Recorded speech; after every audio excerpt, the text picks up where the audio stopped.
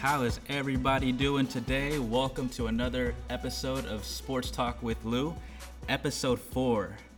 Wow, 2 shows in 1 week, but this one is actually really special. And today, my guest here at Washington High School, my old high school, he's one of my favorite people, one of my favorite people to talk to, communicate. He was my biology teacher at the time, and he was my cross country head coach, Mr. Coach Colt. How are you? Hey man, what's up, Luis? Pretty good. Good, man. Hey, appreciate you having me on the show. I feel honored. Oh, episode 4. Episode That's 4. I'm like early in the game too, so you didn't put me off until like episode 20. You put me on early. No, I had this idea when I first started. I was like, I gotta have the coach on. I was like, I gotta have him, one way or the other. I appreciate the love, man. Thank you. First off, I got some memories that I wanted to share. All right. Let's start with actually when I first talked to you, and I remember how much of a Husky fan you were, and I was so much of a hater.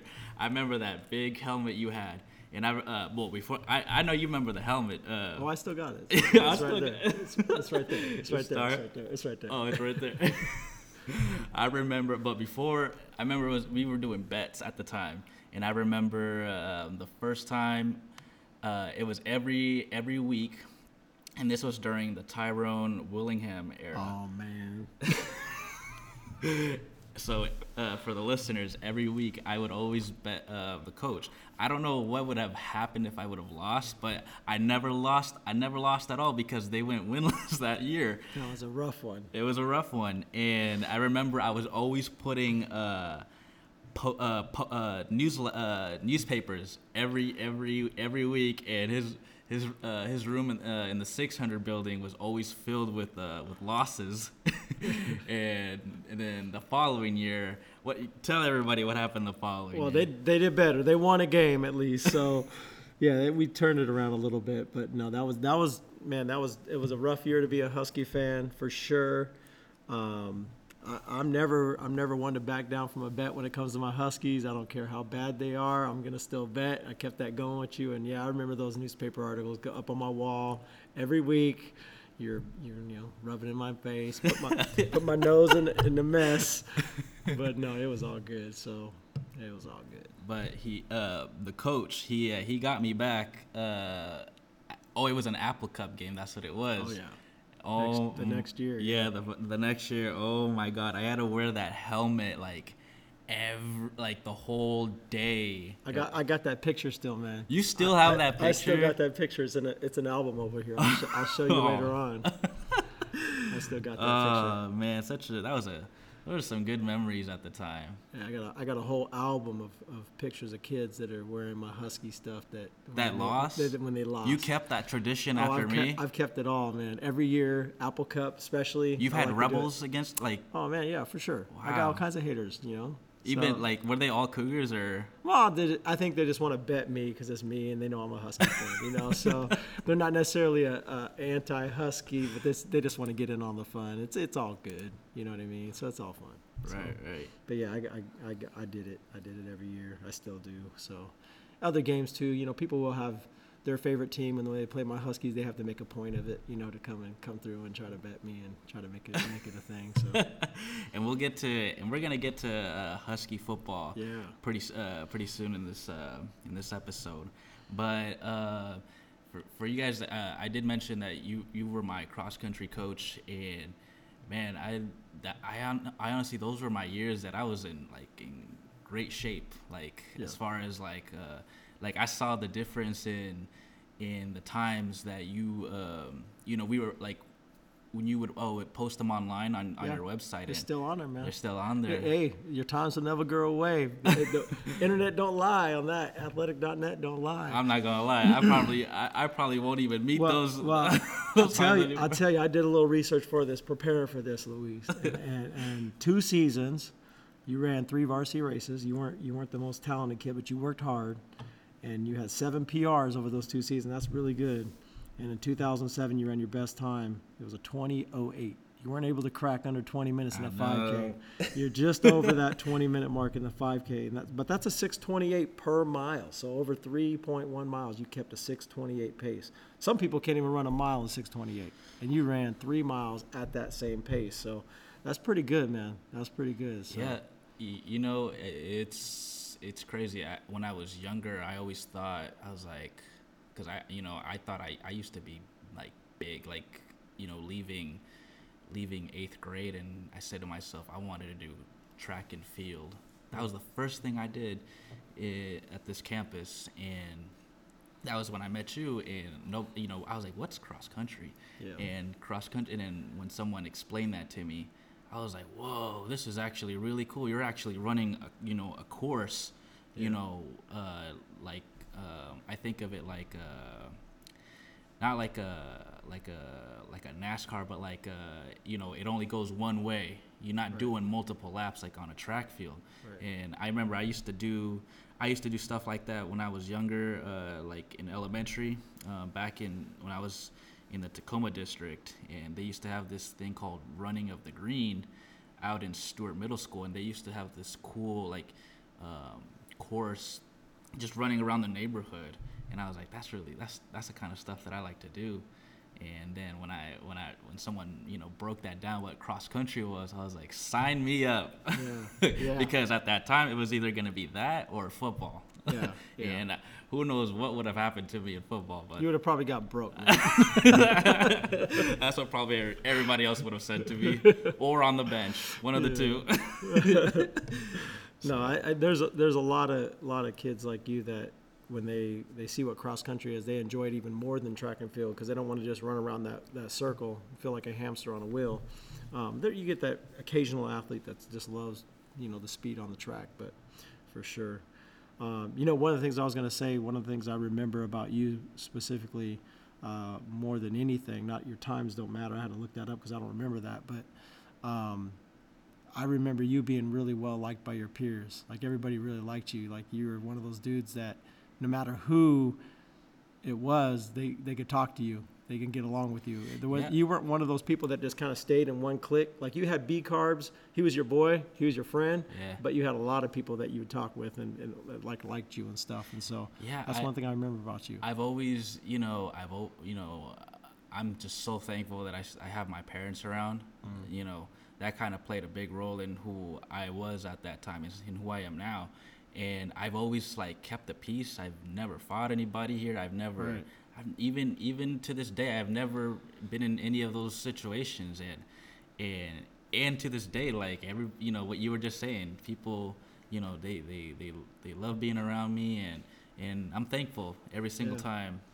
I get to see anybody who, whether it's new people that I see or people from the past or here, it's awesome. I still run into other students from our time, from my time. Yeah. And that's a blessing. Well, you did the right thing by giving your parents that credit, man, because they are the ones that kind of instill some of those values and those morals and things in you. And so that's cool, man. That's really good. So, you talk about, Washington High School cross country and track and field. I just finished my 20th season in cross country. Wow. And going into track and field here in a couple of weeks, we're going to start up the season.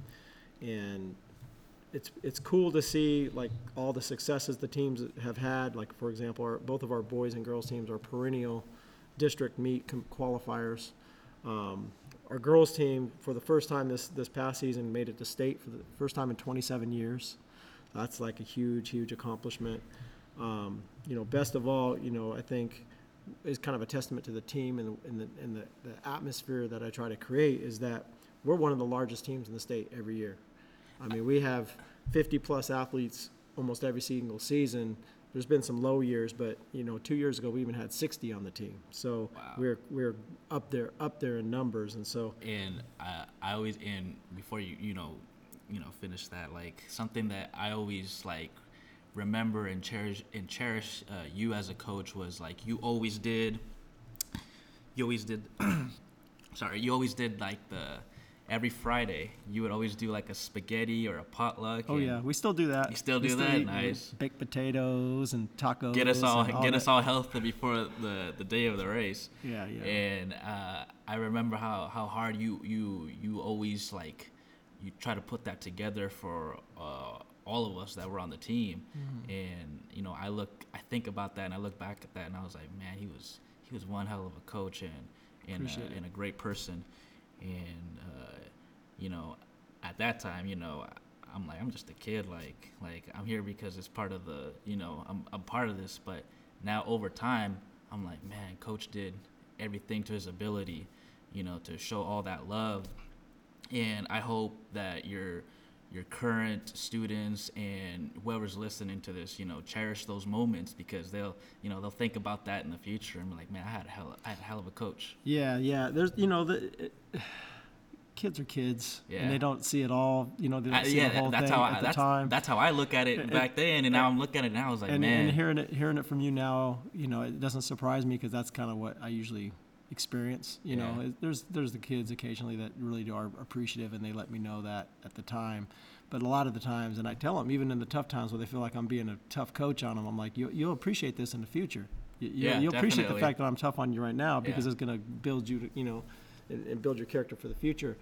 But you know, going back to those team dinners and other things we do as well to kind of, you know, build up the athlete physically, you know, try to give them the best nutrition, because there's a lot of kids that will go home and not have a meal, you know, not have a good balanced meal the night before a race, which is going to be detrimental to their performance the next day. And, you know, other things that we do as well that kind of builds into that whole kind of just atmosphere of a team, bringing people together, people working and pushing each other, you know what I mean?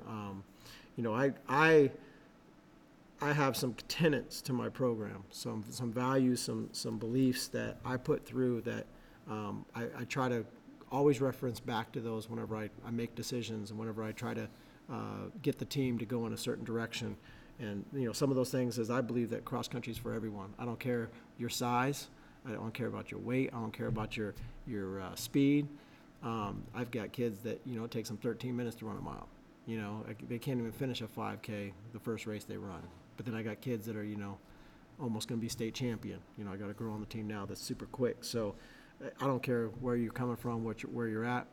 Cross country is one of those sports that anybody and everybody can be a part of it. I've had kids that should have done football probably because they were more talented in that direction, but they just didn't feel like that was their sport. I believe it's very rewarding. Like you said, you know, looking back on it now, you can see some of the things that kind of contributed to your character development that you have now. And so there's those things that you see there. And then, like I said, we've become a family, right? Like you stay in contact with a lot of people from the team. You make friendships on the team that for life now, you know, so you become a family and you get that camaraderie. You know, and since you graduated, I put together these norms for the team just to kind of really focus in on some of these things, and it's the 4 C's. It's Coach Cope's 4 C's: commitment, courage, class, and collaboration. Hey. And we focus on that all the time. I got these posters up in my classroom where we meet for our pre-practice meetings, and it defines those things, and we refer back to those things, and we take time to acknowledge athletes, and athletes acknowledge their peers about, you know, these kinds of things that they seen them participate in practice or in meets, exhibiting these things, and they reward them for those things. And so it's kind of one of the things I do. And getting back to what I was talking about with everybody and rewarding and family is, you know, I focus more on performance over what place you are. You could be the first place in the race, but if you didn't have your best performance, it doesn't mean that much. You know, if you were the last kid to cross the finish line, but you had a big PR, that's more important to me. PRs are more important than points, you know, and that's kind of what I've always kind of focused on, you know, the personal records over points, the improvement over the winning.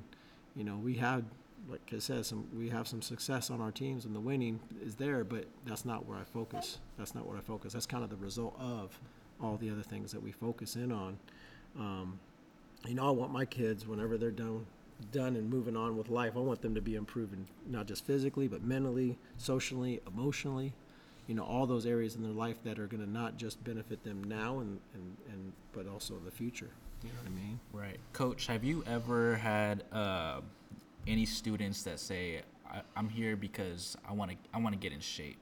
Oh yeah, all the time. That's beautiful. All the time, all the time. I mean, it happens more so with the girls. You know, they come out because they want to lose weight, they want to trim down, they want to get in that bikini. But no, it happens all the time. It happens all the time. And like you said, you know, you felt like you were in the best shape of your life. Yeah, during you know those what times. I mean, doing those times, and that's the case a lot of the times with some of the kids that do cross country. They get in the best shape of their life. What's kind of discouraging for me as a coach is when you get that kid on campus that you see is like, man, they're not doing anything, and you talk to them, it's like, hey, you should come out for cross country. I'm too busy. I want to focus on my grades. I want to get a job. And none of that happens. They still don't do good in their classes. They still don't get a job. It's like, man, you could be out here and you could be getting in the best shape of your life, making memories that are going to be for a lifetime that you're not going to ever forget and you're going to and cherish. And then you find out, and I stay connected with them through social media after they graduate, and you see they start getting into running when they're in like their 30s, and I'm like, what? You should have been doing that in high school. I'm like, man. So yeah.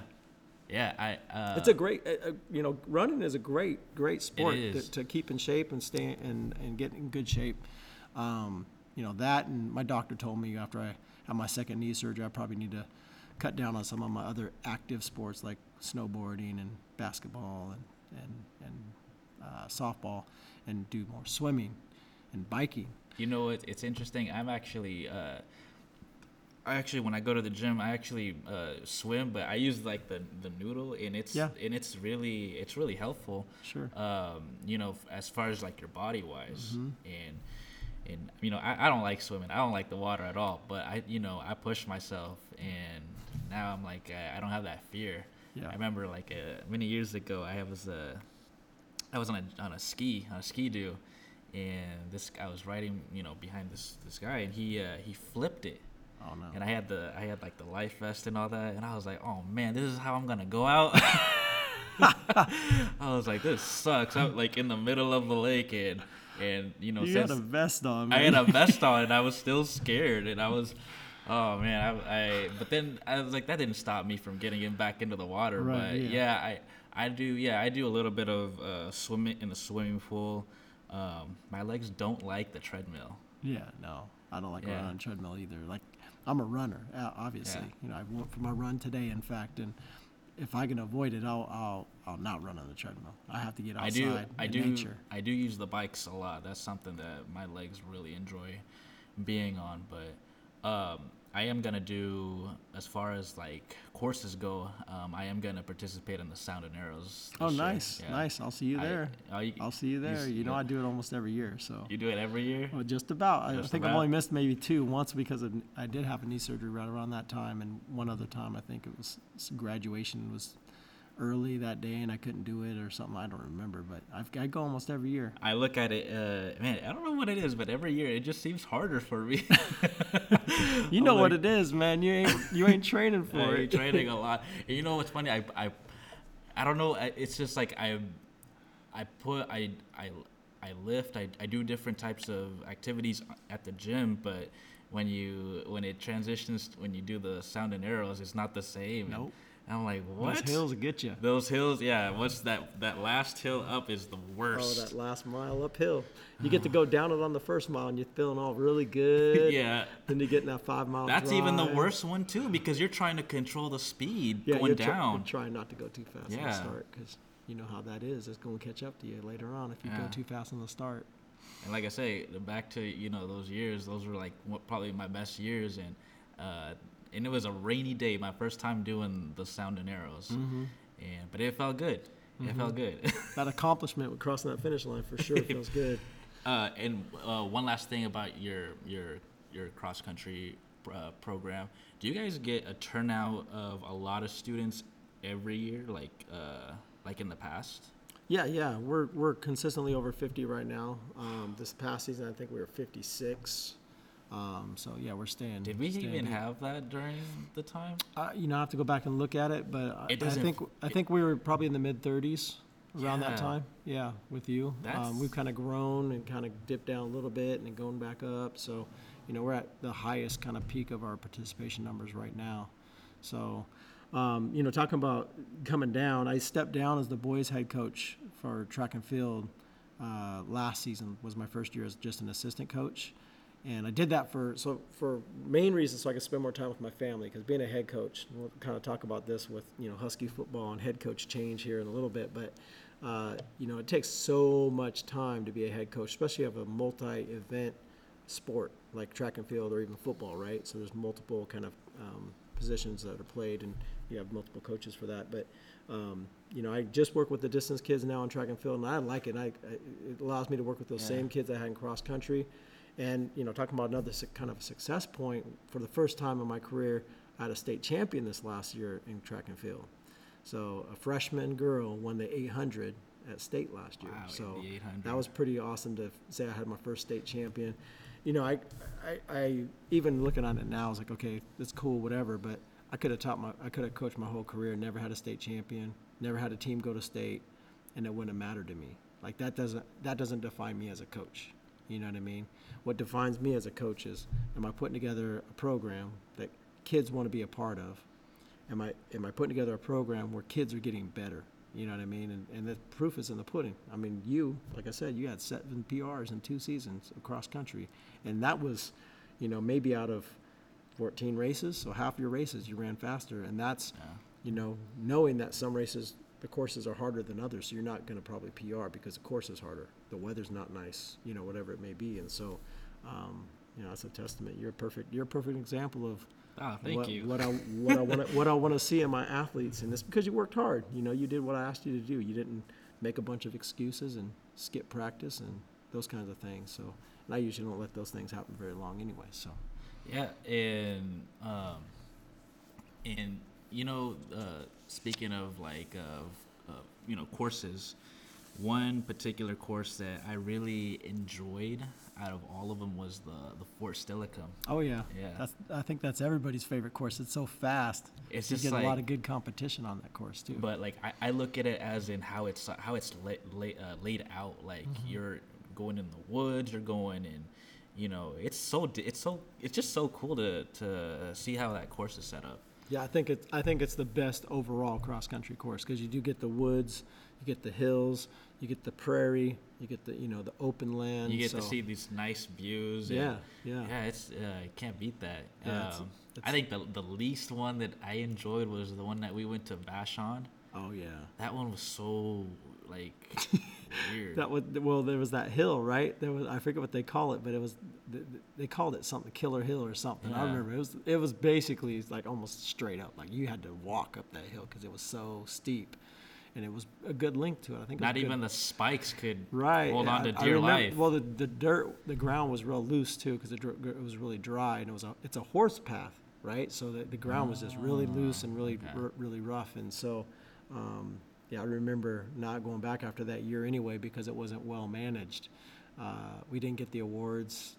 We waited around for like an hour and there was no results or awards, and so I didn't get them until like a week later. I was like, man, I still know the coach, and he's a nice dude, but I was like, I ain't going back if it ain't well organized because I'll bring my kids all the way over here. That's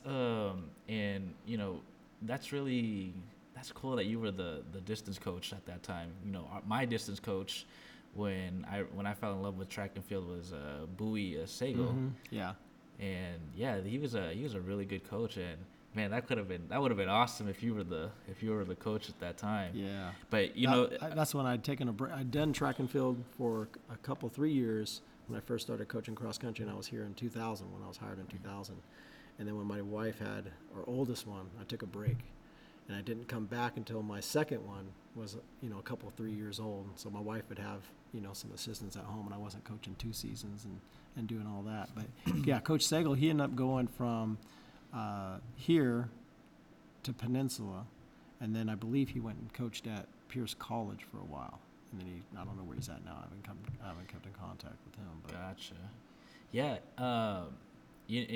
Back to what you were saying when you stepped down, I couldn't imagine how all those years, the head coach at that time, actually my first year there was Smith.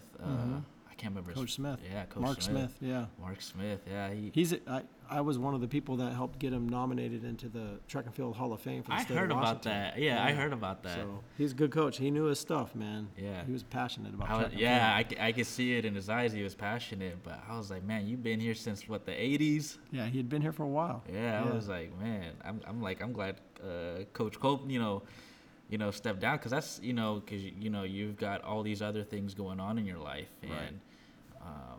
it's just like you managing every single department of that track and field, and I just couldn't imagine. And then you got this on your plate as well, teaching students. Yeah. And I'm like, man, how does Coach do it? How does he do it? It was definitely a sacrifice. There's things I had to give to be able to make that happen, and my wife was very gracious to even let me take that position over 10 years ago when I did start taking it over in 2011-12. But I was able to, fortunately pass it on to one of the athletes that I had the opportunity to get to know. His senior year was my first year. So he graduated, but then he came back and he was an assistant coach, and I hired him as an assistant coach. And so he was my assistant coach for the whole time that I was pretty much a head coach. So I had to say, hey, let's just flip places. I'll be an assistant, you be a head coach. And so that's what we did. And we're in our second year, so it's a learning experience. Awesome. You gotta I gotta learn to step aside, let him be the head coach, and let him grow. Is Lindsay still part of your staff? No, Lindsay Beers. Yeah. Cotulin now. No, she's raising her own family now, and she's got a job that doesn't really allow her to be able to coach with me for cross country, unfortunately. But yeah, she was really awesome during the time that. Oh yeah. She was the yin to my yang, as she liked to say, because I'm the nice guy, she's the mean guy, she says. So. Well, she was one of the elites when she was. Yeah, when she was the one breaking records in the beginning. Yeah. She had, I want to say she had all 4 records at one point, and then she's lost them all now to other athletes. But she might still have the junior record. But wow. If the girl that I'm coaching right now stays healthy, there should be no problem for that girl to break it. But Lindsay as a freshman and sophomore went to state, and I was fortunate enough to get her to come back and be an assistant coach for me. And I miss her. I wish I could get her back, but I talk to her every year when I have an opening as assistant coach. I'm like, "You sure you can't come back, please?" She's like, "I wish I could. So it doesn't work out with timing and stuff. So nice. Maybe one day. Well, what I want to say is, I'm thankful that I went that route. Mm-hmm. And like I said, I would have either been not benched, would have never had an opportunity in football. And I'm glad that you are like open arms, and you don't care whether that person is overweight or whatever. Mm-hmm. And they're when you guide them to a healthy lifestyle, right? You see results, whether they don't win a championship, but you have that peace of mind that they are a different person than when they first when they walked in. Yeah. So I'm just a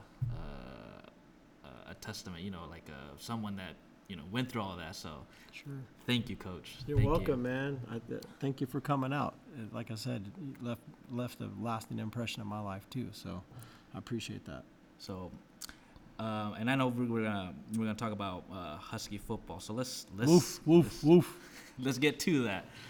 So yeah. I know I haven't talked to you at all since since Tyrone. Who was after him after they released him during when I was still here? So it was Sark came late. Sark came after that. There was 2 times after that. There was another guy, I forget. I don't remember, man.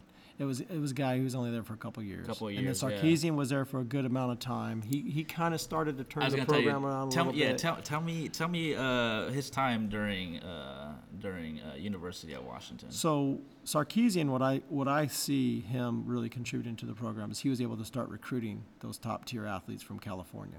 Right? That's where he was from. So he was able to do that and bring the winning tradition back to the program that we were so severely lacking. Got us back to over 500 and being successful.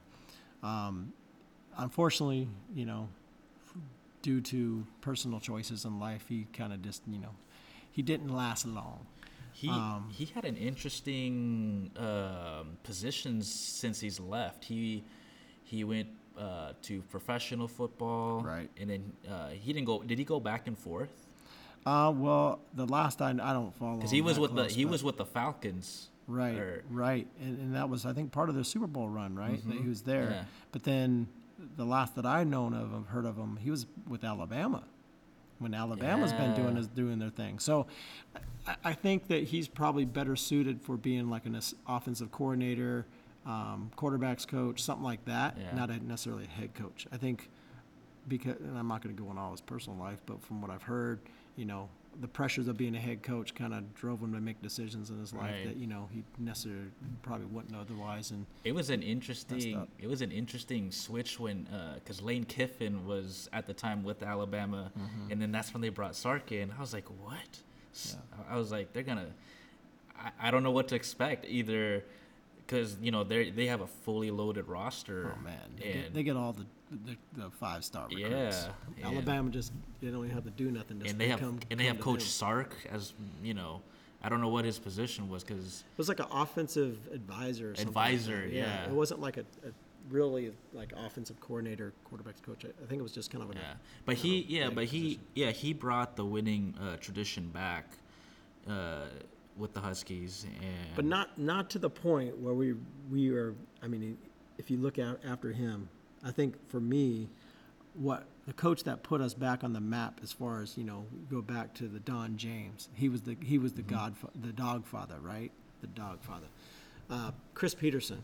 Yeah. By far, Chris Peterson. I think what he accomplished at Boise State, right, got him the opportunity to come to UW. I mean, the guy almost, his team almost sniffed the national title. Well, like what 2-3 years ago. Yeah, it was just a few years ago. So I think he's what really truly put us back on the map as far as like a true legit contender for a national championship, right? And he took us to that playoff. So, I mean, that's really what put us in the hunt for a national championship, and then got recruits from across the whole nation, not just the Right. Northwest or even California, looking at trying to come and play for us and making us a real threat. But like I said, I understand his decision to step down. He's got a family too, you know what I mean? And you could see the stress kind of wearing on him. And I figured it would because it's a different culture. Boise State versus UW, that's a completely different. Yeah. I mean, Boise State is, they're good, but they're not, Pac-12, one of the big colleges in the National Football League. I'm excited to see what Jimmy Lake can do, the new coach. I was gonna say, what do you? Well, I think it's one of those things, too. I'm looking at Sarkisian. You mentioned Sarkisian, and I think that he was a better assistant coach than he was a head coach. And I'm hoping it's not that same with Jimmy Lake, because Jimmy Lake, he's a great assistant coach, right? Like, there's no doubt he's one of the greatest assistant coaches we've had. But now we'll have to see, how does he take it as a head coach. I just hope, this is what I hope. I mean, and then you boil the season down, you take what's the most important games of the season. Number one for me is the Apple Cup. Yeah, of course. It's that in-state rivalry, right? And so we've got 7 games in a row And that we beat Wazoo. I was gonna say Peterson's never lost to Never them. lost. Never lost. And so I don't want to see us stop that streak. If we get one more, we tie the longest streak. And twice the UW's beat Wazoo 8 in a row. And maybe, I don't know, maybe I'm that big brother that likes to beat up on the little brother all the time, but we just can't. I don't like to lose to Wazoo. Like I got colleagues here that are former students that are Cougars, and they wearing their Cougar stuff at camps. I gotta give them crap, man. Well, I don't. It's interesting. The last time when I left, Washington, Mike Leach was the head coach over there, and now he's gone. Yeah. Well, and that actually might be good for Wazoo, because UW, since Leach has been there, they got that offense figured out, and their defense is set up to be able to stop it. And Jimmy Lake would be able to stop it as the head coach, because he's going to have his fingers in the defensive schemes, right? So there's no way, if Leach was there, that Wazoo would beat us. There's no way. Every look at it, Wazoo can be burning up every team for all these yards and all these points. As soon as they meet us, that ain't happening. Right. So we had the perfect, we had it figured out. We had them schemed out perfectly. So it's interesting. It's going to see what happens, right? Because they got a new coach. They're going to have some new life, new blood in there that's going to give them a different feel. And they might give us a run for our money. The reality is, you look at the history between the two programs, we are far superior and we got way more wins than they do. But the years that we're really good, they play us tough. And they've upset us. And same with us. They've had good teams, and we upset them, So there's years that, you would expect us to just steamroll, and we don't. And so, but, we'll see if we can get this 8 in a row and just keep it going. Keep it burning. The one that I'm more concerned about, honestly, it's another big rivalry, is the Ducks. The Ducks. Oh, yeah. And, man, they burned us 12 games in a row. Long time, right? We finally broke that 3 years ago, and we beat them 2 times in a row. And of course, the first time we beat them, we scored 70 on them, right? That was okay. This is us getting revenge real quick. So we popped 70 on them in that one game, and we beat them the next year, and then we've lost the last 2 years though, but they've been close, and it's almost like we don't close the games out. Right, like we could close out, and we could talk about the Seahawks with that a little bit too, but they don't close those games out, and I think that it's a little concerning, because we should be able to just go out and just impose our will on teams, and we don't do that sometimes. And we still got the 60 to. I looked this up because I want to see how close we were. We got a 60-47 series lead over Oregon still, even though Oregon's been a pretty dominant team over the last decade plus. But now we got 2 consecutive losses. That lead is shrinking. And I don't think there's a team that we play consistently that we don't have the series lead in. You know what I mean? Like, we're a dominant team. We get more wins on a team than they're going to get on us over the course of several years. Oregon's starting to concern me a little bit, because they're not a team to mess with. Yeah, they were a team. They were a really dominant team during when Mariota was there. Yeah. And their head coach was Chip Kelly, right? Yeah. And now that's all gone, but now they're coming back again. They're coming back. Yeah. But that's that Nike money, man. I always tell people it's that Nike money. They were able to attract athletes because of that Nike money. I've got a colleague, peer coach of mine, that he's in the Oregon Hall of Fame. He was a running back for them back when they were competing for a national championship. They didn't win it, and I remind him of that. I said, you know what? You could throw up that O, baby, because that tells you how many national championships you got. But anyway, so no, they have been pretty good lately, and over the course of the last 2 decades, they got our number for sure. They got our number. Now, Coach, there's one thing that before we move on this is during my time here and what I've witnessed over the years with the Huskies is the legacy that the quarterbacks that have played in Seattle. And first one up is, to me, Jake Locker. Mm-hmm. Man, that guy's a hell of a football player, and I've seen a lot of plays where he takes punishment during his time, but it didn't transition when he was a Titan. Right. And talking about that, the reality is, like, the Huskies, collegiate football, quarterbacks, I think they're a quarterback college in that regard. They definitely churn out some good college football coaches or quarterbacks, but they don't usually make it on the next level. Yeah. The only one that I can think that really has made it at the next level that's a Husky is Warren Moon, right? And even him, he went Canadian Football League, right, before he came to NFL, so he probably further developed his skills there. I always thought, the next quarterback that I want to mention, I thought there was so much potential in him, and I don't know what happened with him, was Keith Price. Yeah, Keith had a good year. He was in the running for the Heisman. Yeah. So I don't know. I think for college football, it's different than NFL, right? Like the speed and everything, the schemes they run, everything's so much different that I don't think they're going to necessarily be successful at the next level just because you're successful in college. You know what I mean? Like, look at the best quarterbacks right now in the NFL. Were they the best quarterback in college? Most of them, no. Right? They had the skills, they had the pieces, but, I don't know. We'll see. Jacob Eason, they say, has the skills to be successful at the next level, right? Like, he's that prototypical quarterback that you'd say he's going to be the next one, but we'll see. So who was the other quarterback that took that team that took him to the playoffs not too long ago, close to the national title? What's his name? Jake Browning. Yeah. So Jake had a year where he was sophomore year, right? Where he was in the running for Heisman and just kind of such a good quarterback. Yeah, he was clean, man. I think Jake's biggest downfall, in my eyes, as a college quarterback, though, and what could have actually probably finished out his completeness legacy, is he was too careful with the ball. He was too afraid to throw the ball sometimes in that tight coverage. He wouldn't trust the receivers. And Jake Eason, the difference between him and Jake Browning, Jacob Eason will throw it in tight coverage.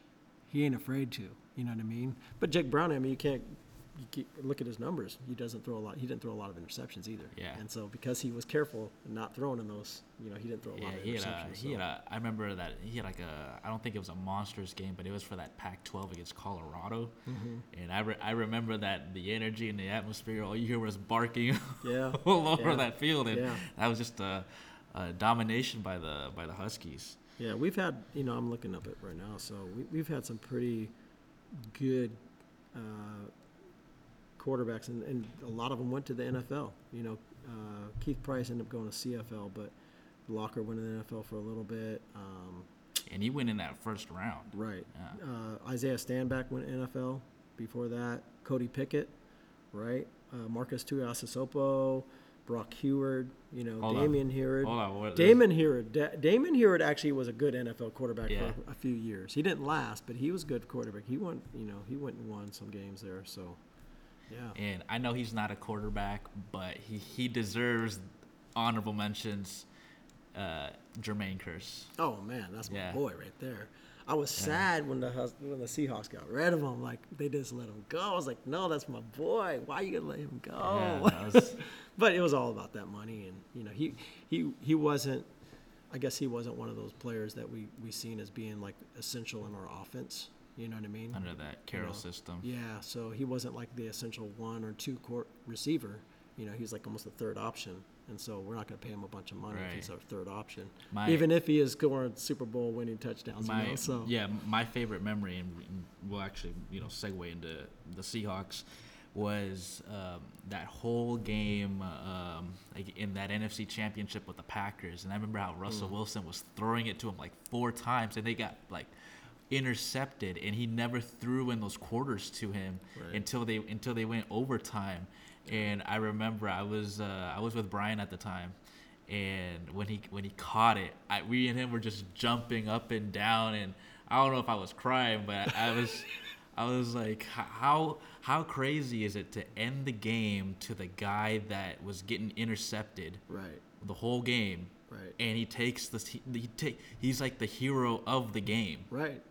So there's just so much history between UW and for all of us, and for him to go to the Seahawks and do that. And I actually I met him a few years ago after that Super Bowl season. He did like an autograph signing down in Tacoma, and I still have that poster of him where he caught the ball against Tramon Williams. Like, he signed it for me, and I still have it. And nice. I got to meet him the very next year after they won the Super Bowl, right? And because didn't he win the Super Bowl? He got the Super Bowl catch rush, right? Or was I think an NFC Championship against the Packers where he got the winning catch? Yeah, he got that winning catch where he sent the team to the Super Bowl. So that's what it was. So I'm getting old here, man. So anyway, the next year I went to training camp. One of the guys from my church let me go to training camp with him because he had tickets. His daughter has season tickets or whatever, and I got to meet him, and he's coming over. He's signing everybody's stuff. I was like, man, I don't want I don't want anything signed. I just want to shake your hand and say, woof. He's like, yes, right. So it was cool, man. I got to say that. That's awesome. Yeah, I was yeah. like, I don't want anything signed, but. I got to, I had the opportunity to meet lots of, out of these 10 years since I haven't seen you, I've got to meet a lot of Seahawks during the time. I got to see Percy Harvin, Beast Mode. I actually saw Beast Mode like twice. That'd be fun. Yeah, Chris Matthews, which a lot of people, he was like the Super Bowl weapon, even though we didn't win. Right. I got to meet him. Who else did I meet? Cam Chancellor, Cam. Bobby Wagner. Nice. I got to meet a lot of those guys. It's those are memories that I'll forever cherish and be like, hey, the best dynasty defense of all time was Legion of Boom. Right. Just hands down. Right. So, but yeah. And let's talk about the Seahawks. When I was here, this is how I recall, my memories was, and this is where my fandom for the Seahawks was, and I'm not gonna, I'm gonna admit this. Like I started watching them after Super Bowl 40. Mm-hmm. So I remember all those seasons. They were just up and downs, and that was the whole Holmgren era. And of course, I had to live that Jim Mora era, which was like my last year here. And then that's when they signed Pete Carroll, right when we all graduated. And tell me what you think of all these years during his era. You talking about Pete? Yeah, Pete's era. Well, you mentioned Holmgren. We have to give Holmgren props though, because he really saved the Seahawks. Because the Seahawks were in that time about to leave, and he turned it around for us, and he got us to a Super Bowl. Got us to our first Super Bowl. We didn't win, but we just didn't have all the pieces that we had. Obviously, when we won our first Super Bowl, and since we've even gone back and lost, but. You got to give him some. I think he gave us that trajectory, that belief that, hey, we can be that program that, it could put together a dynasty. And so that's what happened with Pete. I think what's cool with Pete is his formula. He hasn't gotten away from it too much, despite the fact that a lot of the athletes have changed, right, because of trades and retirements and injuries and all this stuff that's happened. He's kind of stuck with the formula, the main formula. He's like, hey, we're going to run the ball. We'll pass it when we need to, but we're going to run the ball. He's almost like a ground Chuck Knox. Back in the day when I started becoming a Seahawk fan, we ran the ball. That's what we did. With Chris Warren, we ran the ball, and John L. Williams, we ran the ball, and no matter who's back there in the backfield, he's gonna want to run that ball, and so. I think he's continued to work despite the fact that we've had these injuries, and that, in my opinion. And I'm always going to root for my team no matter what. I think that's what kept us from getting back to the Super Bowl even this year. Like I think we were in that position before we got the injuries with our running backs to get back there. And Beast Mode came in and did his thing for us for a little bit, but it still kind of ruined that momentum that we had where we were, being able to run the ball. I think with Pete, and it's sad to see the end of an era, right? When you know that a guy's not going to last forever. That's true. He's the oldest coach in the NFL right now, right? I think he's probably got about 5 years left, right, before he retires. Unless he wins a Super Bowl again. Yeah. I think if he wins a Super Bowl he's again, close enough. He's got the pieces to put that together again. Right, right, exactly. So, and he's got enough younger athletes that can kind of get up to that point. But I think the Seahawks, if they're smart, they start making plans now to replace him with another good coach that like he is, one that motivates. I look at him. He's the oldest, but he's the most energetic coach you see on the sideline. He's getting fired up. You know what I mean? He's chomping on that gun. That's how I try to be as a coach. I was just gonna say that. I was like that's the energy that you always brought when you were during the time when I was doing cross country. And that's what a lot of students loved about you. Yeah. And, even to this day, I was like, man, I wish I was young again and still do cross country. Right. Well, here I am. I'm 45 years old. I ran today, man. I ran 2.7 miles today in just about 18 minutes and 20 seconds. Pete Carroll's probably I'm still putting it down. Pete Carroll's probably slinging that football still. Yeah, man. He's got his gloves on at practice. Have you seen at training camp? Yeah, he's got his gloves on. He's throwing the ball around. He's in there. He's moving around a little bit. You can tell he's not obviously a member, but who would you see? Which coach out there, whether it's college or in the NFL you think has that same energy that you would love to see, replace Carroll in the future? Man, I'd love to see Chris Peterson come Chris up. Peterson. I would love to see that. I don't know if he wants to, because once again, it's that time commitment, right? Like Yeah. it's even on another level. Like Chris Peterson, when he was the head coach, he had a lot of responsibilities with recruiting, but he had his assistants that go out and do all that too. Pete Carroll's like, he's working 360 days a week probably. You know what I mean? He probably gets Thanksgiving off, Christmas, New Year's. He gets like 5 holidays. That's it. That's so it. I don't know that Chris Peterson wants it, but I'd love to see Chris Peterson move up to the next level. I kind of thought that was maybe going to be in the works. Oh, yeah. But I don't know now that Chris Peterson And kind of then stepped away. you would have to think what kind of chemistry. Let's say Carroll leaves, but Schneider stays. Yeah. And you got to give him credit too, because Oh, for sure. for putting that team together. Those first picks in their era were amazing. Yeah. And I started second guessing them when I think it was when they drafted Paul Richardson, and then that's when they gave up the pick, and then they drafted the next day, and then they kept doing that. Still, it's like a tradition. They don't draft in the first round. Well, I think they find out a lot about the athletes that they're trying to recruit, Right. and they're not necessarily trying to find the fastest guy. Right. They're not trying to find the guy that gets all the numbers in the college. I mean, level, right? just that first Super Bowl, none of those guys were like a first round. They were like Right. late picks, and Right. they're champions. And they're willing to take risk on some guys, right? Like Right. DK Metcalf, he slipped. Like Yeah, he would have been a lot higher draft pick, but because of some personal issues and stuff, he slipped down. And I think the Seahawks, they picked up on that. It's like, okay, this guy's going to drop, so we can pick him up later. And we think that he's got his act together now, and obviously he's proven it. You know what I mean? Right. I'd like to see with DK. I think he could be the greatest Seahawk receiver we've ever had, honestly. Yeah. And my favorite football player of all time is Steve Largent.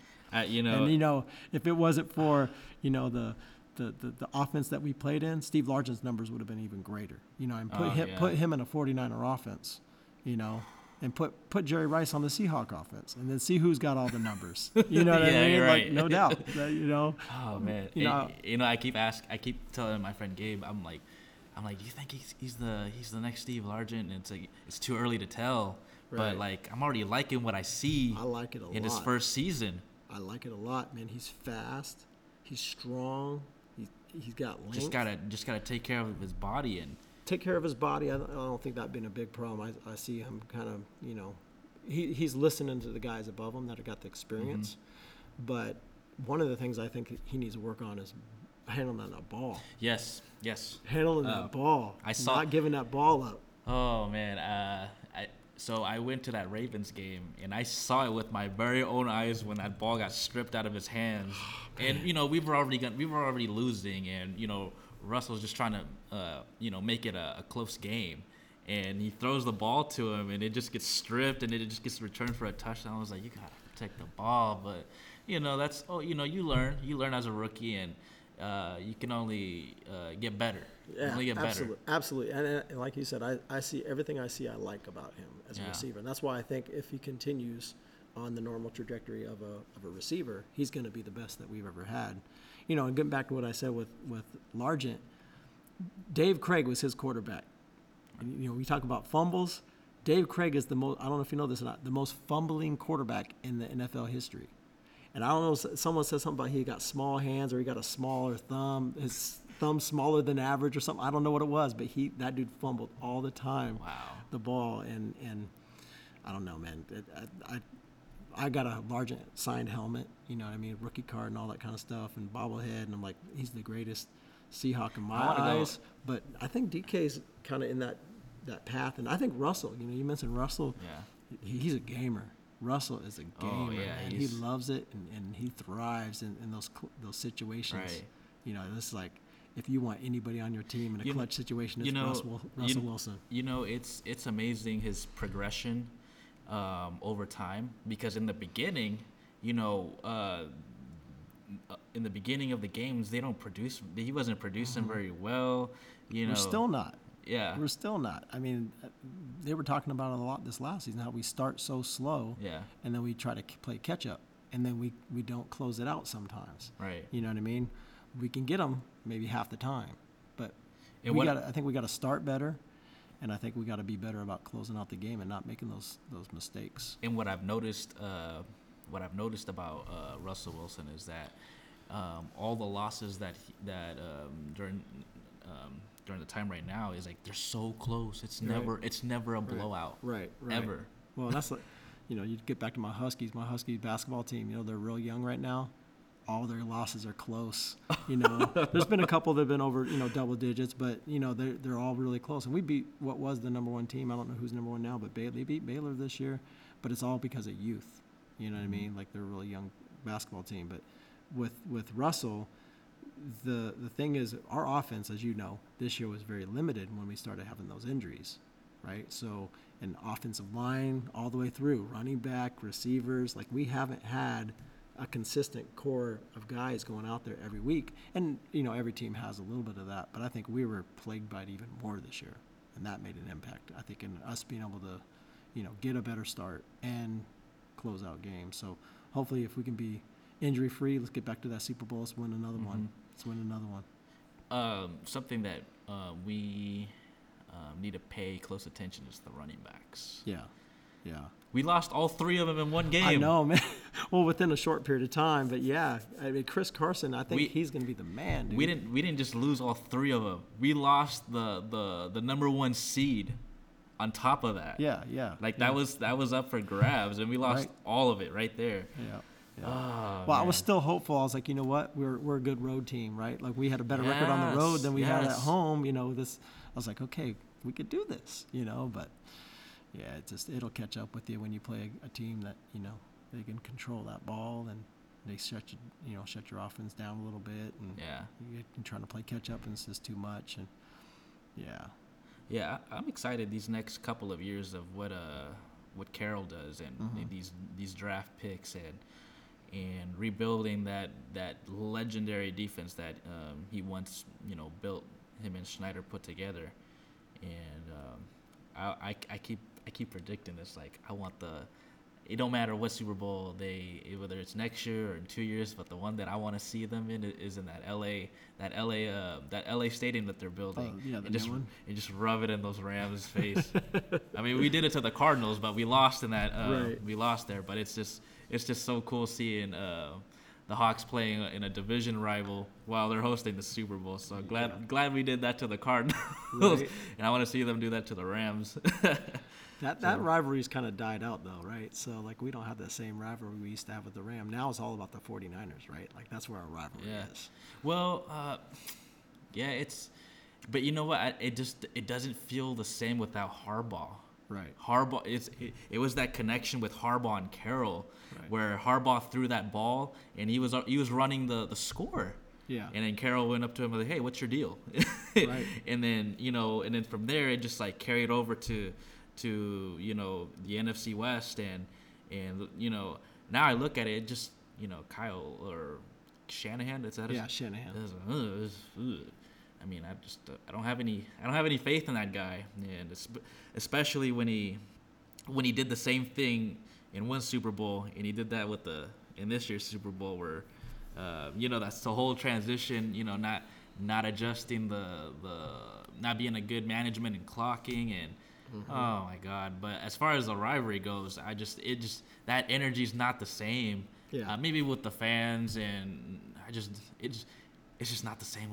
You're right. It's not the same. Yeah. It is not the same. But I think we always see, being that we've had the success we've had over the last decade, right? We always see the other better team or the other good team in the conference or in our division, actually, as our rival.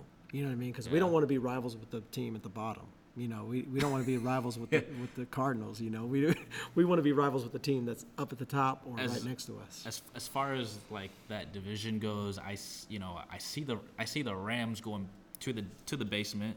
Mm-hmm. I see the Niners. Boy, they had such a deep defense going too, man. They just needed some offense behind it. And they paid so much money. I think Aaron Donald is like $95 million. He can give $1 million to you and every one of your descendants for the next 100 years, and still have a lot of money. But that just okay, what about these other players? You know, Right. That's what happens, I think. And I think, we paid our stars here in Seattle, right? Like Right. Russell's got his contract, and Bobby's got a contract. I'm still amazed to this day how well that organization kept that Super Bowl team from Super Bowl 48, kept most of all of those players intact to go to the next one. Yeah, we lost a few people, but it wasn't, we kept all of the right. all I think, of them. and I'm not a Richard Sherman fan. I want to talk about Richard a little bit. I'm not a Richard Sherman fan because I'm not one in my older ages now to trash talk and not even respect trash talk. I mean, if you got me in high school, even a little bit in college, I was on the court all the time and I trash talked. That was my way to try to get into someone's head to make them not play as well, right? So, he's really good about that trash talk, and he plays the position on the edge of being legal, like every play, right? Like he never plays 100% like, lets the receiver go, right? So he's definitely hand checking a lot and doing all that stuff. But he was, I think, it would have been nice to have him around for one more year, right? To be able to train these DBs that we have a little bit and let them kind of grow before he then was left. And you see the shift changed a lot with some of those players. Him, Earl Thomas. Right.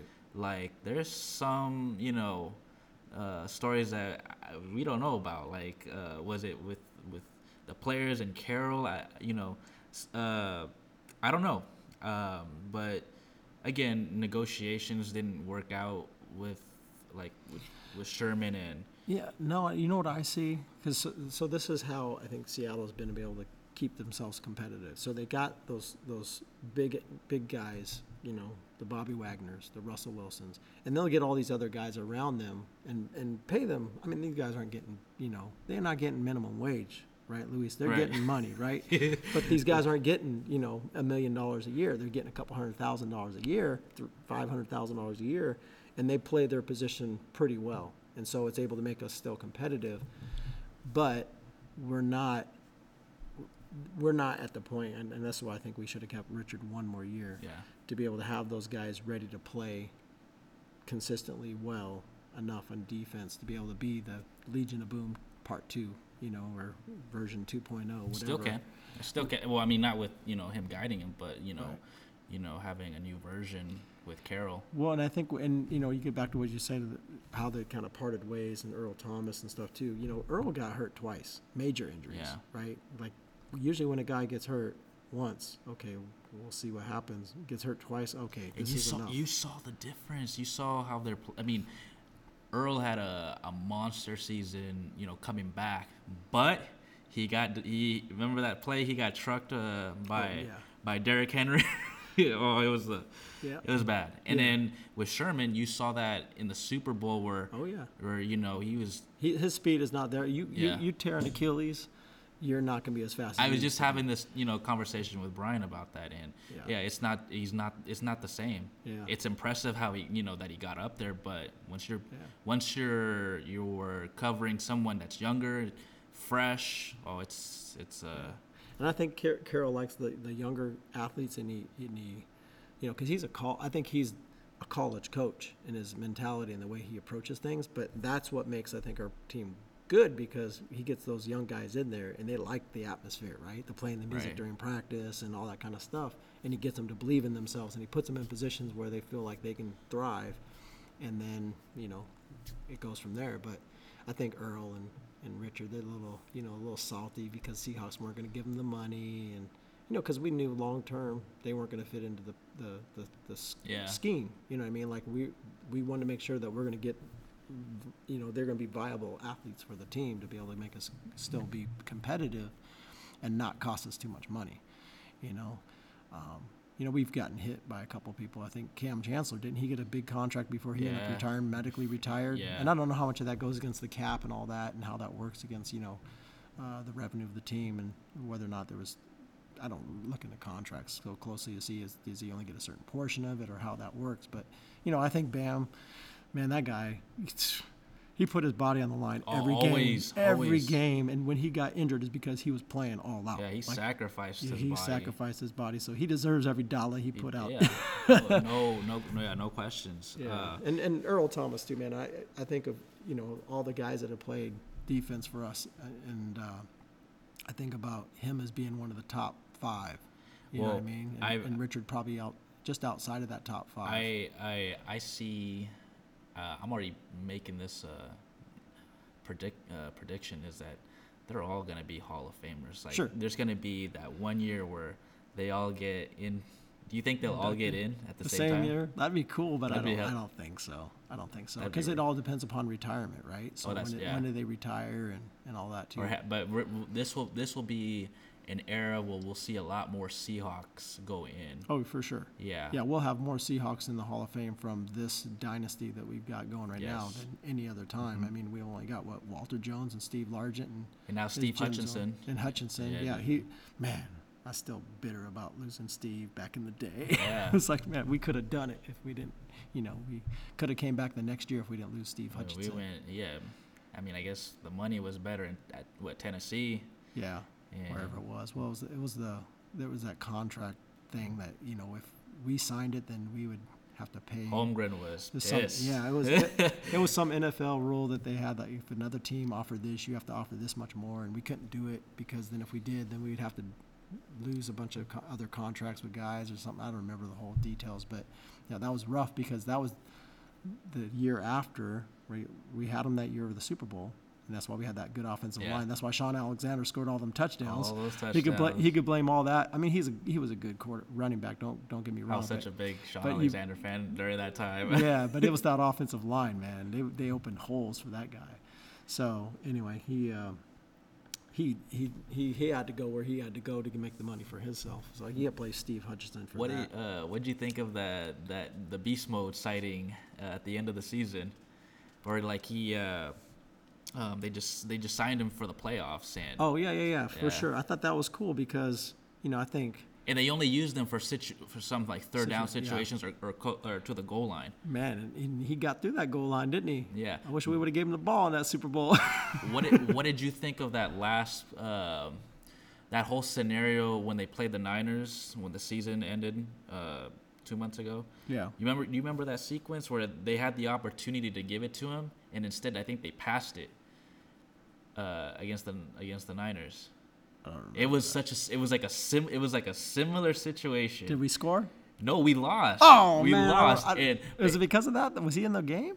Yeah, he was in the game, and Really? he was close to the goal line, and I think it was some clock situation. Oh, yeah. Yeah. No, I remember what you're talking about now. Okay, so from what I understand from the whole thing, and it was, they didn't want to try to point fingers, is Beast Mode wasn't ready. He wasn't ready on the sideline. Like, his number was called, and he didn't get out on the field in time. That's what happened. So he was supposed to get out there, and he was going to get the ball, from what I think was anticipated, from what I can kind of gather. But because of that, we got that delay of game, and that pushed us back. And so then we were in a passing situation. So he wasn't going to get the ball in a passing situation, which I don't really always understand that. I mean, I've never seen the guy drop a lot of balls that are thrown to him. Like I seen him going in the flat a lot during like when we had him out there and we didn't give him the ball. I feel like he could have caught that ball and ran for a bunch, right? Because who's he going to have? He's going to have a DB on the outside that's going to come off. Maybe that's not getting blocked great by our receivers, because our receivers I think are some of the best blocking receivers in the NFL. Maybe a defensive end comes over, but Beast Mode's going to take one guy on one guy. He's going to knock that dude down. It's going to take at least two to take him down. So I don't know why we never threw the ball to Beast Mode more, because I felt like we could have been more dominant. More dynamic and using him as a receiver.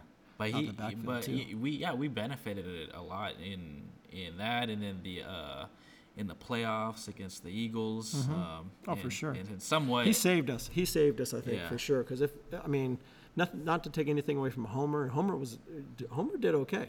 You know what I mean? But having that bruiser back that he is, that Carson was. Yeah. Homer just came out. He was like a young Chris Matthews. Right. So I think Beast Mode. I like him. I've always liked him. I think it was funny, all the stuff he's like, I'm just here so I won't get fined. I still say that. I'll go to a staff meeting. I'll be, I'm just here so I don't get fined. So before we move on to this next topic, what's the season gonna look like for the Hawks? We're gonna win the Super Bowl, Win man. the Super Bowl? We're We're gonna win calling the it. Super Bowl. We're calling it. I say it every year. I told you, man. I'm a fan all the way. I'm a fan all the way, man. So. Well, what record-wise? What do you see? Well, I haven't seen the schedule. Just, Okay, I'm not gonna get crazy and say we're gonna be 16-0, but I'm gonna say we win 12 games. 12 games. 12 games, and we go to the Super Bowl. And the games we lose are gonna be close, just like this year, right? We're not gonna get blown out, right? So, I feel like I think we got all the pieces, and we can fill a couple little holes here and there, and the experience that I think our defense got this last year is gonna be so much, going toward this next year's defense being better. And as long as we can stay healthy on offense, man, just stay healthy. No injuries, please, no injuries, and I think we'll be all right. I hope some way we can retain Josh Gordon. Yeah. That guy was such an asset to the team. Yeah, we didn't use him enough though. Yeah. I don't think. I think and he had a lot of baggage coming in, but we'll see. I think Tyler Lockett is still probably our number one receiver, right? And I think Metcalf is coming along. Oh, by the way, we just signed a day ago Greg Olsen. Oh, we did? Yeah, we signed No, him. we didn't. Yeah, we got Greg Olsen. Well, I'm glad, but my boy, I can't think of who's the tight end. Who's the tight end that got hurt the last 2 years? They have Hollister and Will Dissly. Dissly, man. Yeah. Dissly is a beast. He just can't stay healthy. I saw my number. I remember that one year my numbers were going up on fantasy football, and I was like, I'm gonna throw Will Dissly in there. And I was like, who is Will Dissly? I'm telling you, that guy's legit. Yeah. He's the real thing. He just can't stay healthy for nothing. Now with Greg Olsen, I know he's got once again, being my dog, he's a husky, so I have to cheer for him too. So he he reminds me at his stage, he reminds me of like a Zach Miller, well, at the time, because he's already close to career, he might have a couple years left, but he's like a Zach Miller to me. And Zach Miller was a good tight end at the time before we spent all that money on Jimmy Graham. Well, and of course Jimmy Graham burns us in the playoffs and kind of seals the game for saying, I don't like that dude. I never really thought I was never really hyped on him anyway. You know what I mean? I was never a big. I was actually at the game where he tore his ACL against the Steelers. Yeah. I was there and I saw the whole play happen, and I was like, that's my only memory that I remember of Jimmy Graham, and I never saw him ever again. I don't know. I felt like we had one play for him. It was go to the end zone, turn around, get the guy behind you, and we'll throw the ball at you. Right? Like that was, it seemed like that was the one play that we did. Like, okay, get in the end zone or, throw one up and, have him out leap it. And it always seemed like it was always overthrown. It would seem forced to me. It seemed forced, like to try to get him the ball because we knew we paid him all this money. We got to try to get him the ball. Should have just kept Unger. Yeah. Just kept really, that would have been well spent money right there. Yeah. For sure. I mean, and not that, of course our center got hurt this year. But Joey Hunt, I thought he came in. I met Joey Hunt and got a football signed by him for my brother-in-law. But Joey Hunt, he stepped in. He's a small center. And he stepped in and did a good job for us this year. You think Ifedi leaves? I don't know, man. I think he leaves. It's just a lot of, and then also a lot of those penalties. Yeah. But I'm excited. I'm excited for Greg Olsen, and I want to see what this offense looks. Whether he's blocking, catching, mostly I hope he's catching it. And I hope they do, they switch up the tight ends, like throw in Will Dissly, throw in Hollister. And Hollister, man, he once Dissly got hurt, Hollister he stepped up. That dude can get up and get a ball. Yeah. You throw that ball outside of his reach just by an inch, he gonna get it still. Yeah. You know what I mean? He seems like he pulled those balls down from nowhere. I'm like, well, how did he get that? And he's strong too. And like he took some hits and you think, oh, he's got to be hurt after that. He's got to take off. He's got to have to come out for a play. No, he got right back up. You know what I mean? He's like made out of rubber or something. Hit dude wouldn't break. But yeah, hopefully Zach can do a good job for us. I think his experience could help Hollister and Disley. You know what I mean, and help them develop to be, better athletes themselves in their positions. Okay. Well, let's talk about, football did not end even though the Super Bowl was over. Right. We still have another league that just started, and this league has actually been around, but they didn't last that long. But what 2 seasons, and then Right. they disappeared for like 20 years. But the XFL, and we have the Seattle Dragons. So, what's the coach's take on that? Well, first of all, I remember when the XFL came out, and I don't know what the X stands for. I don't think there is a meaning for the X. But you know what? I'm going to give props to Vince McMahon for not giving up. Right? So it didn't work the first time. Yeah. Let's tweak some things. Let's try it again. So give him props for not giving up. And the talent is just, it's out there now. Yeah. Well, I mean, it probably was, but it's just a lot. There's so much talent now than what I think it was. I think it's better, but still, I think, and I only watched one game or part of one game. Yeah. Because they've only played probably 10 games total, right, so far this season. And I was talking to one of my colleagues here. I got to give him a shout out, Chris Caseman, and he said, this is his words. He said it's like watching 9-year-olds play baseball. And we were talking about how the play seems so much slower, right? And the players aren't as talented as the NFL, which obviously it's the next league. It's like looking at CFL versus NFL. It's going to be Right. not as good as talent and all that. But you have to give them some grace because there was no preseason.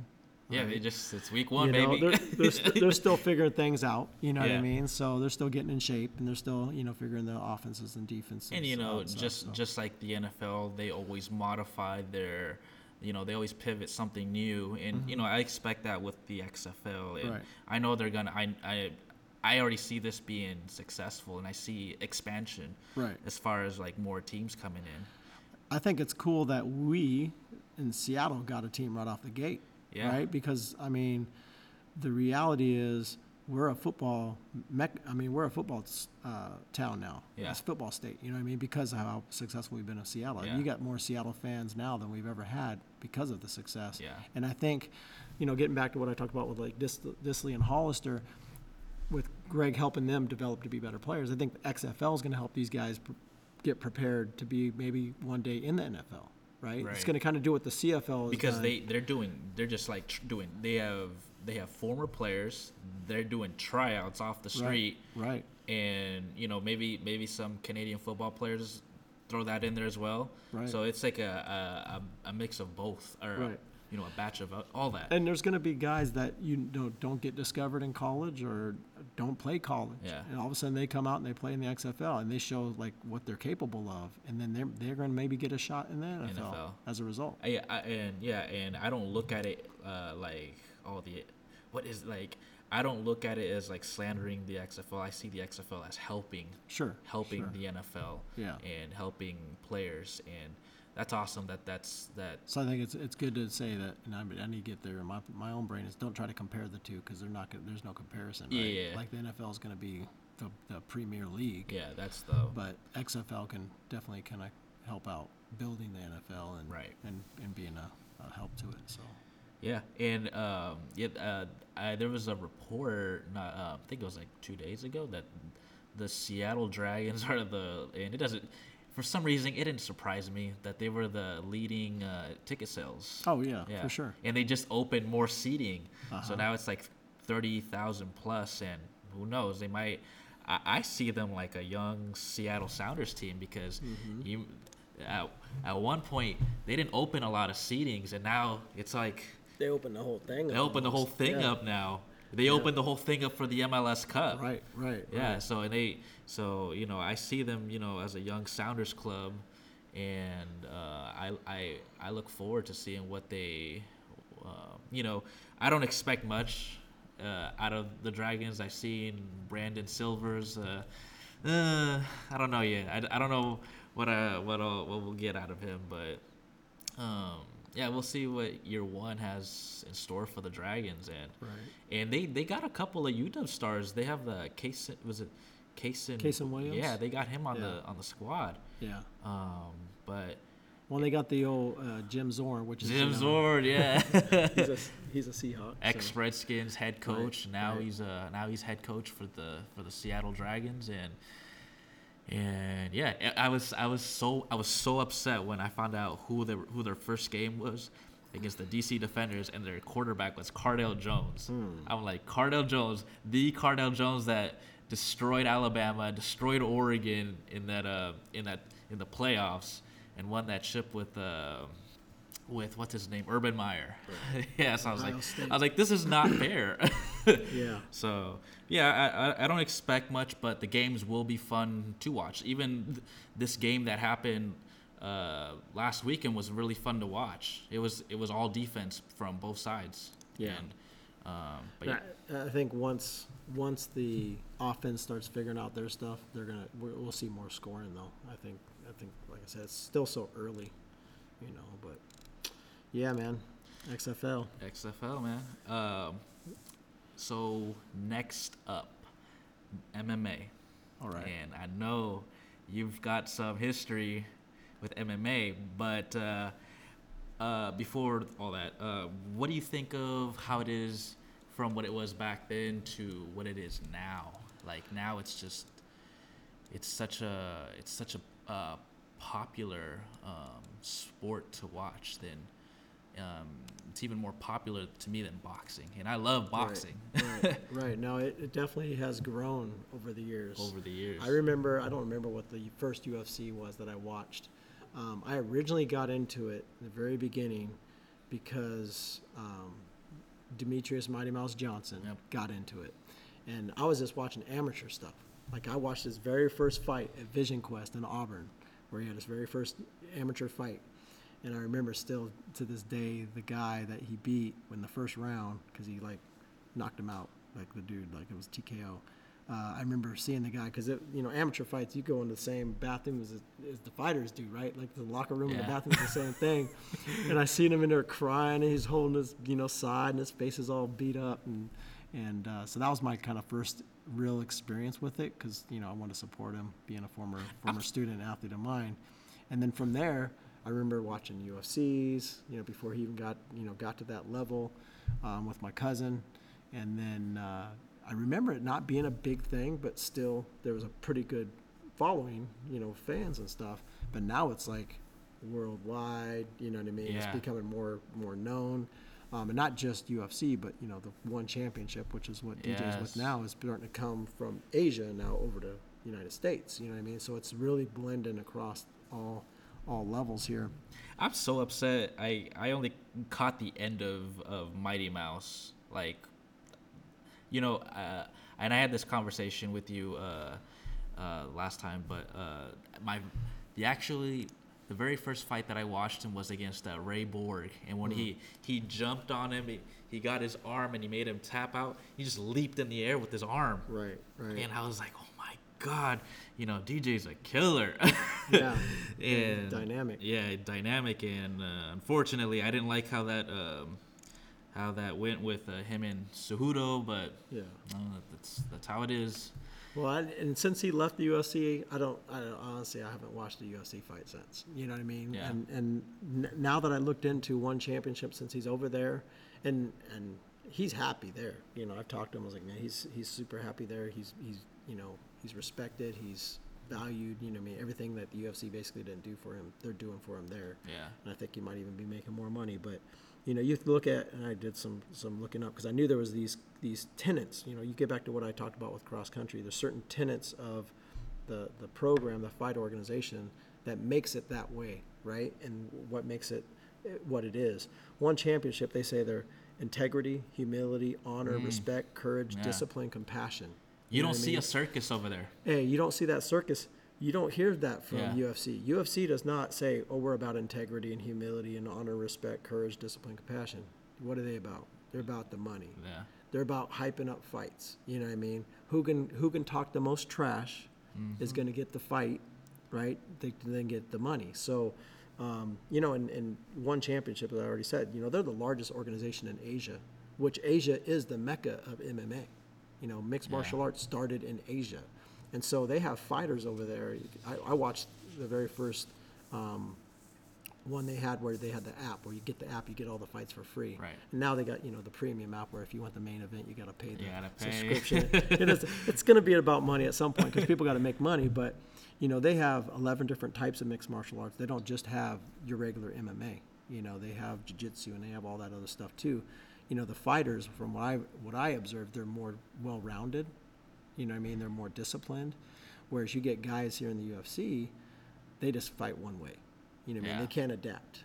And they make mistakes, and you can exploit those mistakes. You know what I mean? Whereas with what I've seen in the one championship, you don't see that as much because some of these guys have been fighting since they could walk. You know what I mean? Like they've been taught how to do this stuff. So, but you know, I'm a DJ fan. Like that's what got me into MMA. Like I said in the very beginning, you know, I'll ride DJ till he retires, and even after that, still talk about him. You know. Yeah, that's an interesting point that you made about where because I always wanted to see a cross promotion between like one UFC Bellator 1, but I don't think what you just said, that they represent different qualities than the UFC. Yep. And I just don't ever see them, you know, doing a cross promotion.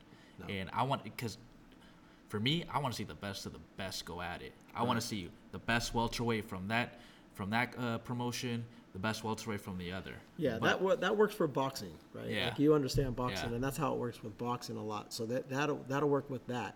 But MMA, it doesn't work. It doesn't work that way. Yeah. Because they have different values. You know, they have different kind of tenets of their promotion where they're not going to have that. And obviously, the UFC and One Championship made this deal to get DJ over to One. Right. You know, UFC was thankful, I guess, that they got who they got because DJ wasn't the kind of fighter they wanted.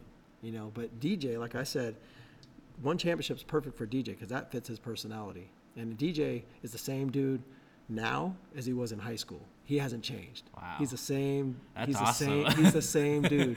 You know, and he's had success. You know, he's got his money and all that kind of stuff, but he has not changed one bit. I mean, I can, you know, text him up any minute, and you know, we're chatting over a text for a little bit.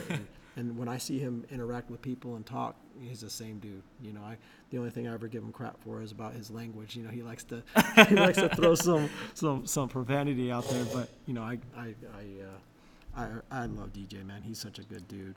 You know, I remember good example here. So I remember when he lost to Brad Pickett. That was his first loss ever in MMA, and it was within a week after that we had already scheduled this, that he was going to come and speak to the cross country team that I had at the time, and he was going to kind of motivate them prior to the season starting. And you know, he talked about that loss, and he talked about what he learned from it. You know what I mean? He didn't try to shy away from it. He didn't try to like say, "Oh, I was robbed" or anything like that. I mean, Brad Pickett in that fight, he took DJ down. That's all he did basically, is he took him down. He didn't cause any damage or anything like that. But DJ took it as a learning experience. You know what I mean? And when he lost to Dominic Cruz, you know, it was clear that Dominic Cruz's experience, you know, and the strategy he employed and his size over DJ, you know, he was able to out leverage him and basically control the octagon and push DJ up against the fence and kind of, you know, do a little bit of stuff on DJ there. And even when he lost to Cejudo, he didn't make a big stink about it. You know what I mean? He didn't make a big stink about it. The reality is he didn't lose to Cejudo the second time. And you know what happened the first time. He knocked that dude out. You know what I mean? So we know DJ's a superior fighter to Cejudo. He always was. And if he was to fight Brad Pickett right now, he would destroy Brad Pickett. Yeah. So he could venge that loss easily. Dominic Cruz is just a beast of it. I mean, he's definitely one of those greatest of greatest MMA fighters. So I don't know if he could ever beat Cruz. Maybe when Cruz is on his decline and having knee problems, DJ could probably come back and get him. But Cruz is always a 135er. DJ's a true flyweight 125er. Yeah. You know what I mean? So, you know, size kind of does win out sometimes in those games, right. You know. So, but, you know, DJ, he's always been really, like, humble and, like, all those characteristics I talked about, you know, all throughout it. humble in victory, humble in defeat. You know, he'll do his little show at the end of the fight when he wins. You know, gets a knockout, gets a submission, whatever. But I seen some of those at one. It was like, man, it's a different, like, it's like you said, it's just a different atmosphere on that side. Yeah, and you'll see dudes like after the fight, like, you know, you won, but you're bowing down to the other dude. Yeah. You know what I mean? And you're, you know, showing that honor to that dude, even though you beat him. You're like, hey, dude, I appreciate you fighting with me, you know, in this ring right now, sharing this experience. I'm excited. April 10th/11th. I don't know because it's over in Asia, so you know how the time change is different. He's going to be going for the belt. He's going for the belt. So he won the Grand Prix. He's a Grand Prix champion. So is that like an interim belt that he has right now? So it's not an interim belt. So they had a Grand Prix, which is basically like a bracket championship, kind of like they did for the flyweight. But there's already a guy, Adrian Moraes, whatever. He's already got the flyweight belt. So they already have a champion. They're doing this Grand Prix to see who's going to fight him for the belt. Wow. So DJ's going to hopefully get himself that belt here in April. I think he's got it. I think so too. Yeah. That guy's younger, but DJ's got the experience. This Moraes guy, he's had the belt like a couple, 3 different times. He lost it, won it, something like that. DJ's got that like repetition, just all the fights in his past, and even at UFC. Yeah. Well, and he's so well rounded. Yeah. Right. Like he's fast, on his feet, his hands fast. You know what I mean? He's disciplined in the way he strikes. You know, he's not going to put himself out there where he's going to get clipped every once in a while. That's just the way it is. You put your body in the ring. Someone's going to get you with one of them every once in a while, but he doesn't put himself out there where he's going to get knocked out. You know what I mean? And you know, he's had himself in some pretty tight chokes. I mean, his face looked like it's as red as your shirt is right now. You know, it's like, dude, are you gonna be able to stay with it, or are you gonna tap out? Are you gonna pass out? But you know, he always seems to come through with those things. He's just so well rounded on the ground too. So, as you said, that flying armbar that he had, dude, submit that dude, that was crazy. I was like, oh my god, I've never seen anyone to this day. I've never seen any other fighter in any cross promotion ever do that. That won't happen. That's DJ, and he practiced that. He said he practiced that. He's practiced that. Ray Borg's like, what is he doing with my arm once he's in the air, and then, you know. Yeah. So. Yeah. You know, and I think a good testimony to DJ's character and the way he fights and the kind of fighter he is his coaches too. Matt Hume is his coach, has been from the very beginning. He's a good dude. I got to meet him. I got to go up to the gym one day and just kind of watch what they do. And he's a really good coach. And he's got other good, you know, coaches that work with him as well. But it all starts with Matt Hume. So speaking of that, that gym, I actually made myself a New Year resolution on top of what I got going on with this. Like, I want to go visit that gym and just take some fundamental lessons up there. Yeah. And you know, somewhat learn some experience, or just get that experience. Like, that'd be pretty cool to do. I mean, you talking about like doing some MMA? Yeah, but like just like fundamentals of it. Sure. I don't see. I mean, I don't know how my body would hold up. Yeah, I don't know if they have any introductory classes. They definitely have some guys all training in that gym. So I could connect you up with DJ and maybe get you something set up. Sweet. Yeah. I mean, I love the fight game. Shout out to Gabe Weed. That's the guy that, like, I was always a boxing fan. Yeah. Still am, but I see myself watching more of mixed martial arts than any other sport. Like I'd rather miss football games, but no, I got to watch some MMA. It's just so fun. It's so like, it's just so intense. Right. You don't know what's gonna happen. Like, perfect example of like Dominic Reyes and John Jones. Mm-hmm. That was, officiating, obviously, but Dominic Reyes won that fight. Yeah. And Yeah, like I said, I don't watch UFC anymore, but from what I heard, Dominic Reyes, he should have won that fight. That's what I heard too. But once again, I'll talk about this more later with one of our topics here. Talking about the Wilder Fury thing. Oh, okay. I think with UFC, their value is money. Right? Oh, yeah. They want to make as much money as possible. Right. And who's their money man? Is it Reyes or is it Jones? It's Jones. It's Jones. Yeah. So who do we want to win? It's Jones. Jones. Yeah. So I'm not going to say that they're putting money in the judges' pockets, but the judges are going to be influenced by the crowd and by everything that's going on in their scoring. It's subjective to a certain point, right? Right. And of course, we know that the scoring how they score it is not always true MMA. You know what I mean? The way the MMA should be scored, and so get a guy My understanding with the whole MMA scoring is that they're basing it off boxing. Right. Yeah. And it depends on, I think the whatever the officials organization is that they use for that, whatever that area they fight in, they kind of use a little bit of a different scoring mechanism, and so it's not very objective.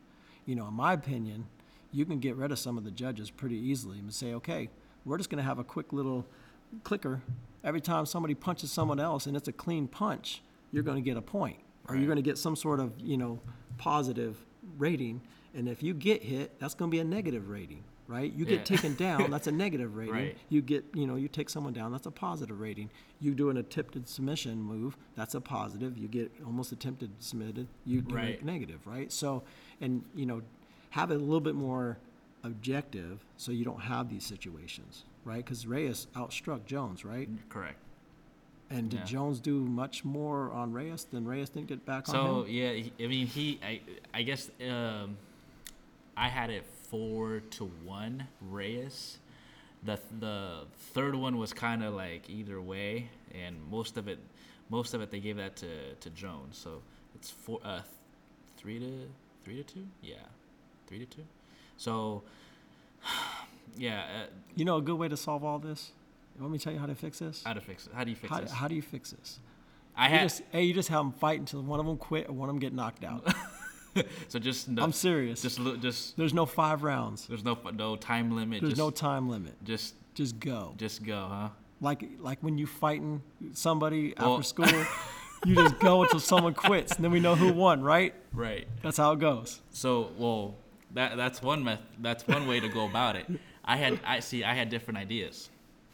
First one would be either have 5 to 6 judges instead of 3. Okay. Have judges on each side of the octagon, like have them. Oh yeah, so you can see all the angles. Yeah. Or do something like I don't know, maybe something like how NFL has like the New York or somebody in their headquarters, have another judge there. Okay, someone from a distance. Yeah. That and get rid of this whole boxing point scoring. That's the first thing that they have to do as well. But yeah, I'm not liking how officiating has been.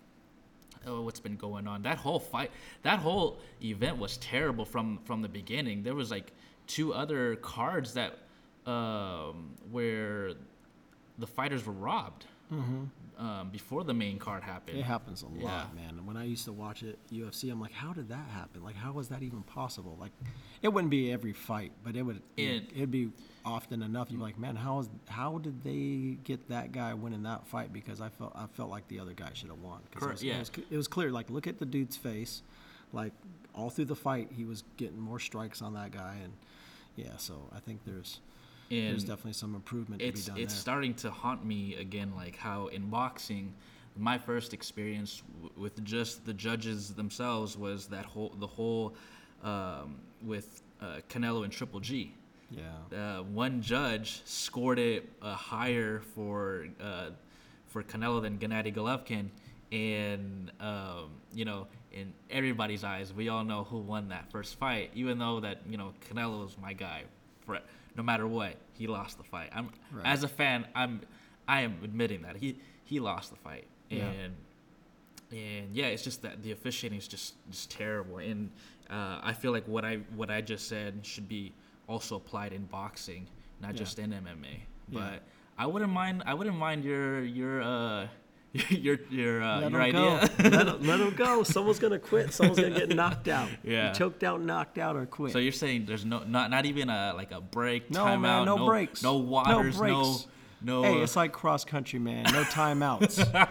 No timeouts. You're right. Okay. Right? You run the whole race. You run the whole race. Yeah. So let's talk about that Wilder Fury. Okay. 'Cause I know you're a big boxing guy, and I'm not a boxing fan in that regard. I like to watch some of the greats and go back and watch the black and whites of Muhammad Ali, because that guy, man, he was just real smooth, and all that. But I think the whole reason for the draw is so they can have a third fight, right?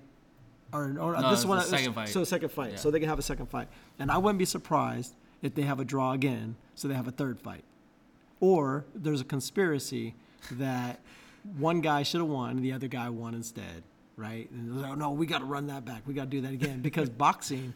If you want to talk about money, I mean, Mayweather, right? Look at him. Like, that dude's making millions of dollars. Yeah. Like, him and McGregor got together, and how many millions of dollars was that whole thing, right? Because boxing does have a pretty big draw, and they get, for some reason, they get more promotion money and stuff, usually when, for an event. So I could totally see there being a third fight on that one, too. Yeah, More money. I mean, it's all about them Benjamins. Tyson Fury has like maybe two fights under his contract with Top Rank. So yeah, there's a strong possibility that a third after the second boxing between them. Now, as far as who I got it, so last episode I had Fury. I say Fury stops him in the eighth round, because what's interesting, and I've seen this in boxing, going back to the second time Canelo and Triple G fought. Canelo fought a different style, he had a different game plan, and he made sure it didn't go to the judges. Mm-hmm. And when I see Wilder, it's a whole different style. It's with him, you're gonna get knocked out. He only went that distance with Fury, but he just recently fought Luis Ortiz for the second time in November, and Luis Ortiz almost took him to the distance in their first bout.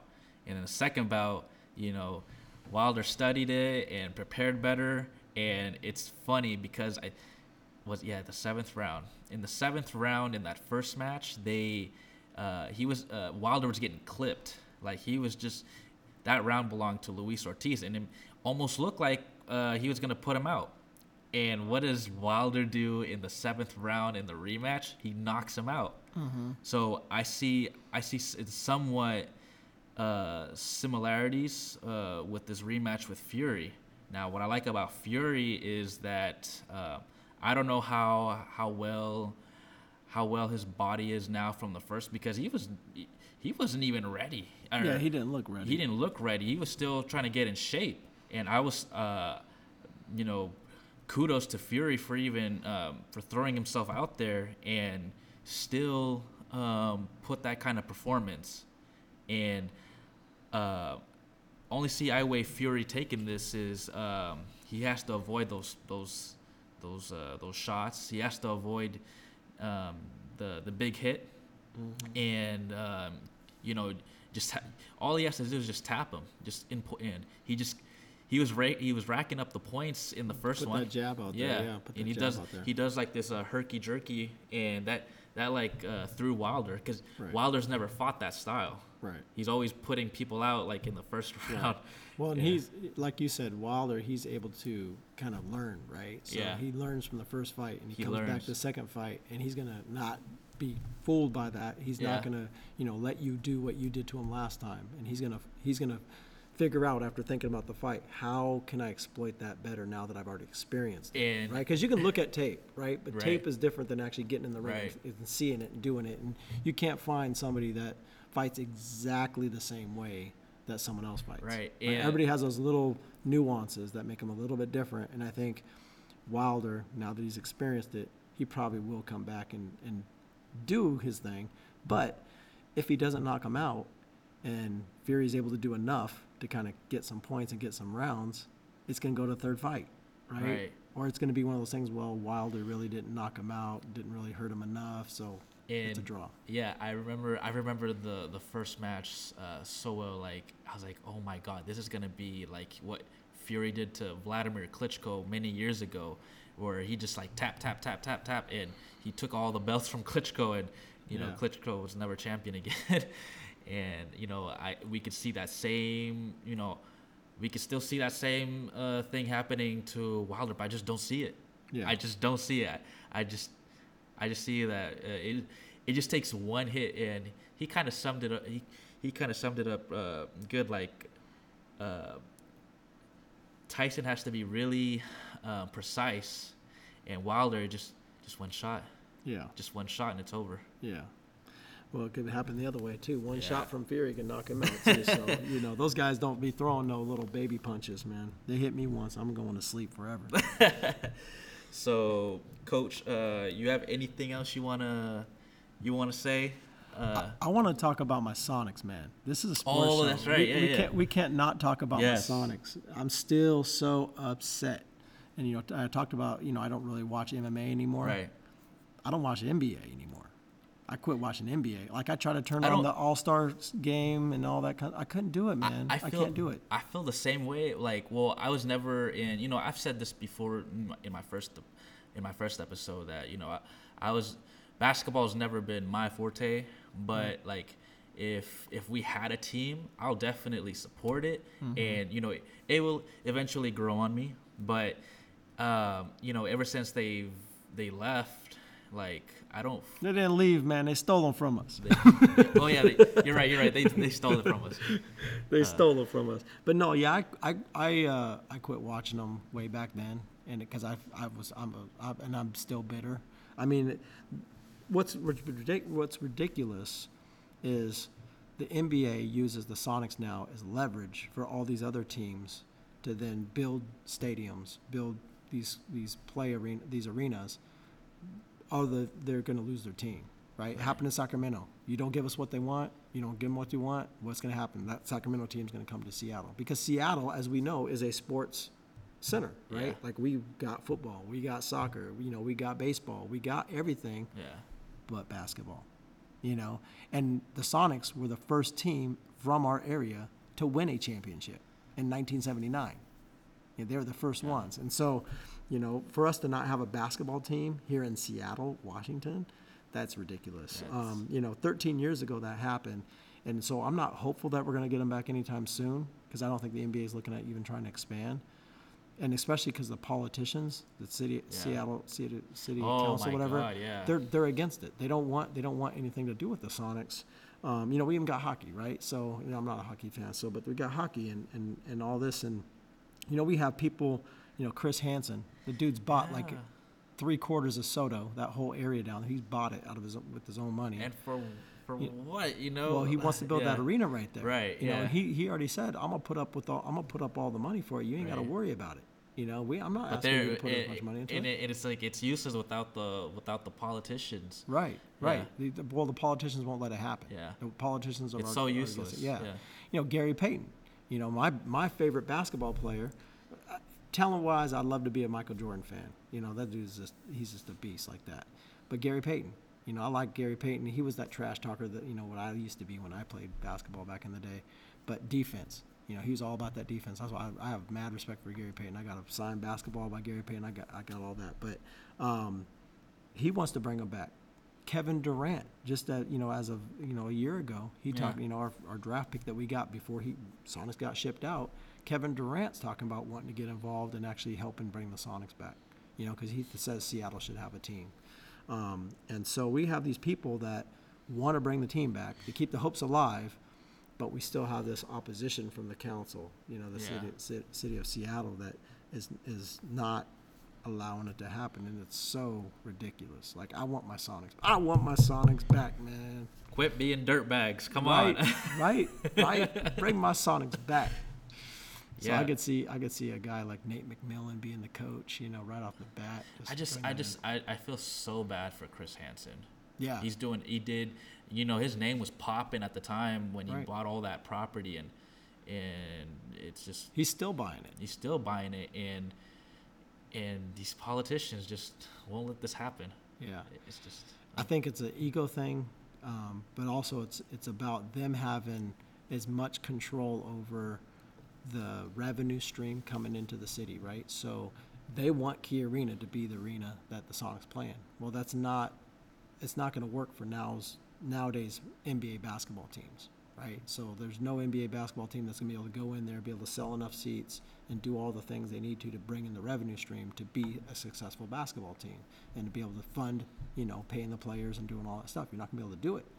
And so Chris Hansen wants to build this luxurious, state-of-the-art facility, but of course, if that happens, that revenue stream comes into his pocket. Yeah. Not coming into the city's pocket, right. Or not as much. I'm sure there's going to be taxes and all that kind of stuff that they still got to pay because, this wonderful state of Washington is going to get their taxes one way or another. But no, it's sad, man. I definitely want to see my Sonics come back. I definitely want to see it. I think if anything could happen that's going to make me more a happier sports fan, it's good to see my Sonics come back. You know what I mean? Yeah. So anyway. I think that's everyone that grew up on the Sonics, mm-hmm. like they all want this to happen forever since they got robbed from us from Clay Bennett. Right. That's it. Yeah. Right there. That's it right there, man. Now we were talking about Seahawks winning the Super Bowl. I give up a Seahawks Super Bowl to get back my Seattle Sonics.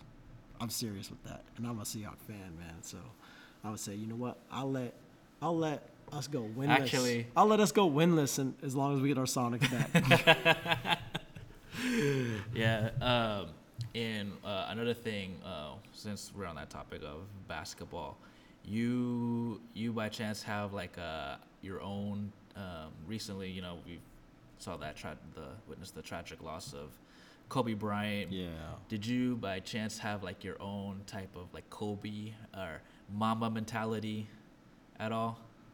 As far as what like how like just like the, well actually, let me take that back. Like maybe, like I see personally for me, like just like how we talked about like the values and grinding and all that, like that kind of like reminds me about you, like because Kobe, his the mentality that he would bring, like wake up early, mm-hmm. train, mm-hmm. go back to sleep, train, yep. And he was that successful, and you saw it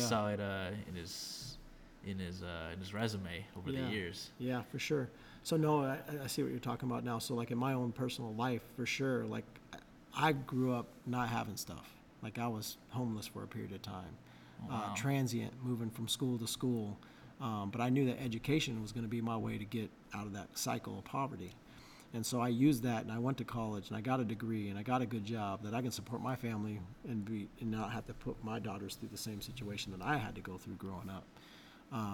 And I try to impart that on my students here and my athletes here at Washington High School. And I tell them, to be or not to be, it is up to you. I took a little Hamlet, and I said, okay, it's up to you. To be or not to be, it is up to you. So you have to make choices each and every day that are going to be conducive to you being successful in the future. Because if you don't, you're going to shut doors of opportunities in your future that are not going to allow you to be able to be as successful as you could be. And so I try to impart that on them, and I tell them, every day you need to make it a great day. You need to make it a great day, because it is all about your attitude. It is about your effort. That's going to dictate how far you're going to go.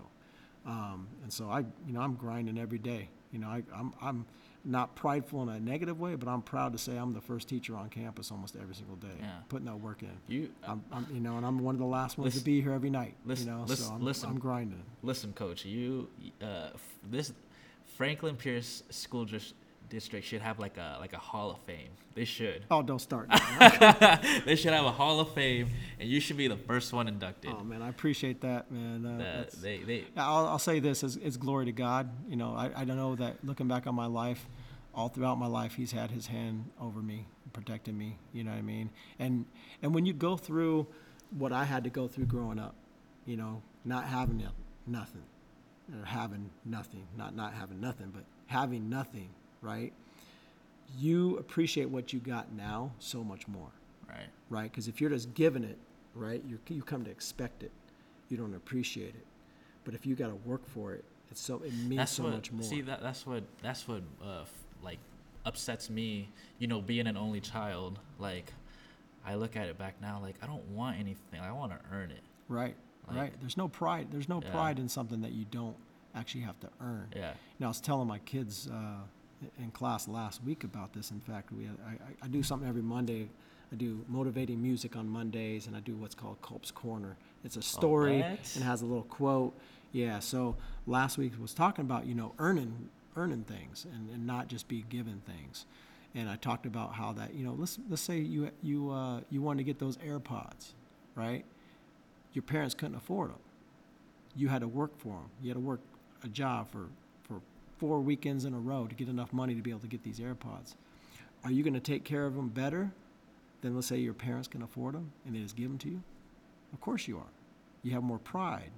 You're going to respect them. You're going to take care of them. You're going to keep track of them. You're not going to lose them, right? Because you worked for it. And so I tell them that. I was like, you know what? You're going to be given things. It's okay to be given things. That's how I look at the value of my car too. Yeah, like sure. Like I worked for this, right? And like I'm proud, and like it wasn't given to me, and right. Yeah, it's just that's a good example for me. Like right. what I think of earning and not given. Right. Yeah. Right. So, Coach, one last thing. Talk to me about the Bible studies. Yeah, so I just referenced God, and my relationship with God is the most important thing. I'm married 20 years in June. I'll be married. My wife and I are going to take a trip to Maui. But even more important than that relationship, more important than the relationship I have with my 2 lovely daughters, is my relationship with the Lord Jesus Christ and God my Father. And 12 years ago, I really felt a burden that we needed to have a Bible study club here at Washington High School for those kids that of my same beliefs could come together and feel comfortable to open the Bible and to be able to read it. And I can't, because of my position as a teacher, I can't preach to them and read the Bible with them and do all that stuff. So we have speakers come in, but I wanted to have an environment where they felt welcome, they felt invited, they felt like they can come and feel safe and do those things. And then also have an opportunity for those kids that are curious and want to know about the Bible, be able to come here and do those things. So we've been doing it. This is the 12th year that I've been the advisor for it and opening up my classroom. And we've been doing this annual event every year. It's called Patriot Revolution. And it's just basically trying to spread the love of Jesus Christ to our campus and doing an event where after school for a few hours, we open up the gym. We have basketball and volleyball and capture the flag and dodgeball and Mario Kart tournaments. We do all these tournaments. We have skills challenges where they do strength and soccer skills challenges. We have a bouncy house, cakewalk, food, all this great stuff. And then we have a little message that goes out at the end of the night, every night. And so it's just really cool to see, even in a public school, God still does exist. God is everywhere, right? So he's going to get in where he wants to get in. And fortunately, Washington High School's still been open to God and the Bible. So it's just another one of those ministries I have here, you know what I mean? Besides coaching, besides teaching, a Bible study, doing that too. So it's good, man. This Washington High School is my home away from home. I tell everybody that because literally, like, even right now, here I am at school with you. But Coach, this has been fun, man. Coach, I've had a lot of good times. I appreciate the opportunity that you did this for me, because this was something that it's crazy. Like, I didn't see myself a year later doing this, and now it's like a journey. Mm-hmm. Like I'm doing a podcast that's different from other podcasts. Like, it's all studio. Like no, I want to travel and learn and grow and get people's side of their takes of sports. Right. And like just what you were telling me about your UW and the Sonics, which is something that definitely needs to be talked about. Right. And unfortunately, it feels fading, but not really. If that makes Yeah, I know what you're saying. Yeah. Yeah. But I appreciate that you took the time to do this for me. And of course, man, it's an honor. Again, I said I feel privileged to be a part of this. Like, I think I'm only your second guest ever, right? Yeah, you're my second guest. Yeah. Gabe's the first one. I'm the second one. So that's cool, man. Yeah, and I like I said, I got another guest for next month for baseball, and I'm excited for Hey, that. you everybody out there, you need to be staying tuned. Sports Talk with Lou, all right? Appreciate it. This guy Hey, right here is grinding. He's doing exactly what we're talking about right here. He's trying to make it happen. But yeah, Coach, I want to just say thank you from the bottom of my heart for coming into my life when I first saw you at the track field, and you were like, come out to try cross country, and then from there just you weren't just my cross country coach, you were my teacher, and I learned a lot about science. You made science fun for me and for other students, and you made school fun in general when you were doing things at the Dome, at the Patriot Dome, and you just bring so much energy and to this campus, and that's why I keep saying, like, how does this man not have some Hall of Fame for this from the school district? I appreciate that, man. I really do. It's once again, it's all glory to God, and I feel blessed to be here. I really truly, I tell my students, I tell them, I love you guys. I love you, Luis, man. I do. Thank you. I care about you guys, and like my kids. You know what I mean? And I really truly hope the best for you guys. Try to give the best to you guys, so that way you can go out in this world and be successful. And I see that happening with you. I see that happening with you, man. Just keep grinding. Thank you, Coach. So appreciate this, and of course. Well, that wraps up for a special edition of Sports Talk with Lou. All right. I'm Lou. I'm Coach Colt. And we out. Bye. Peace.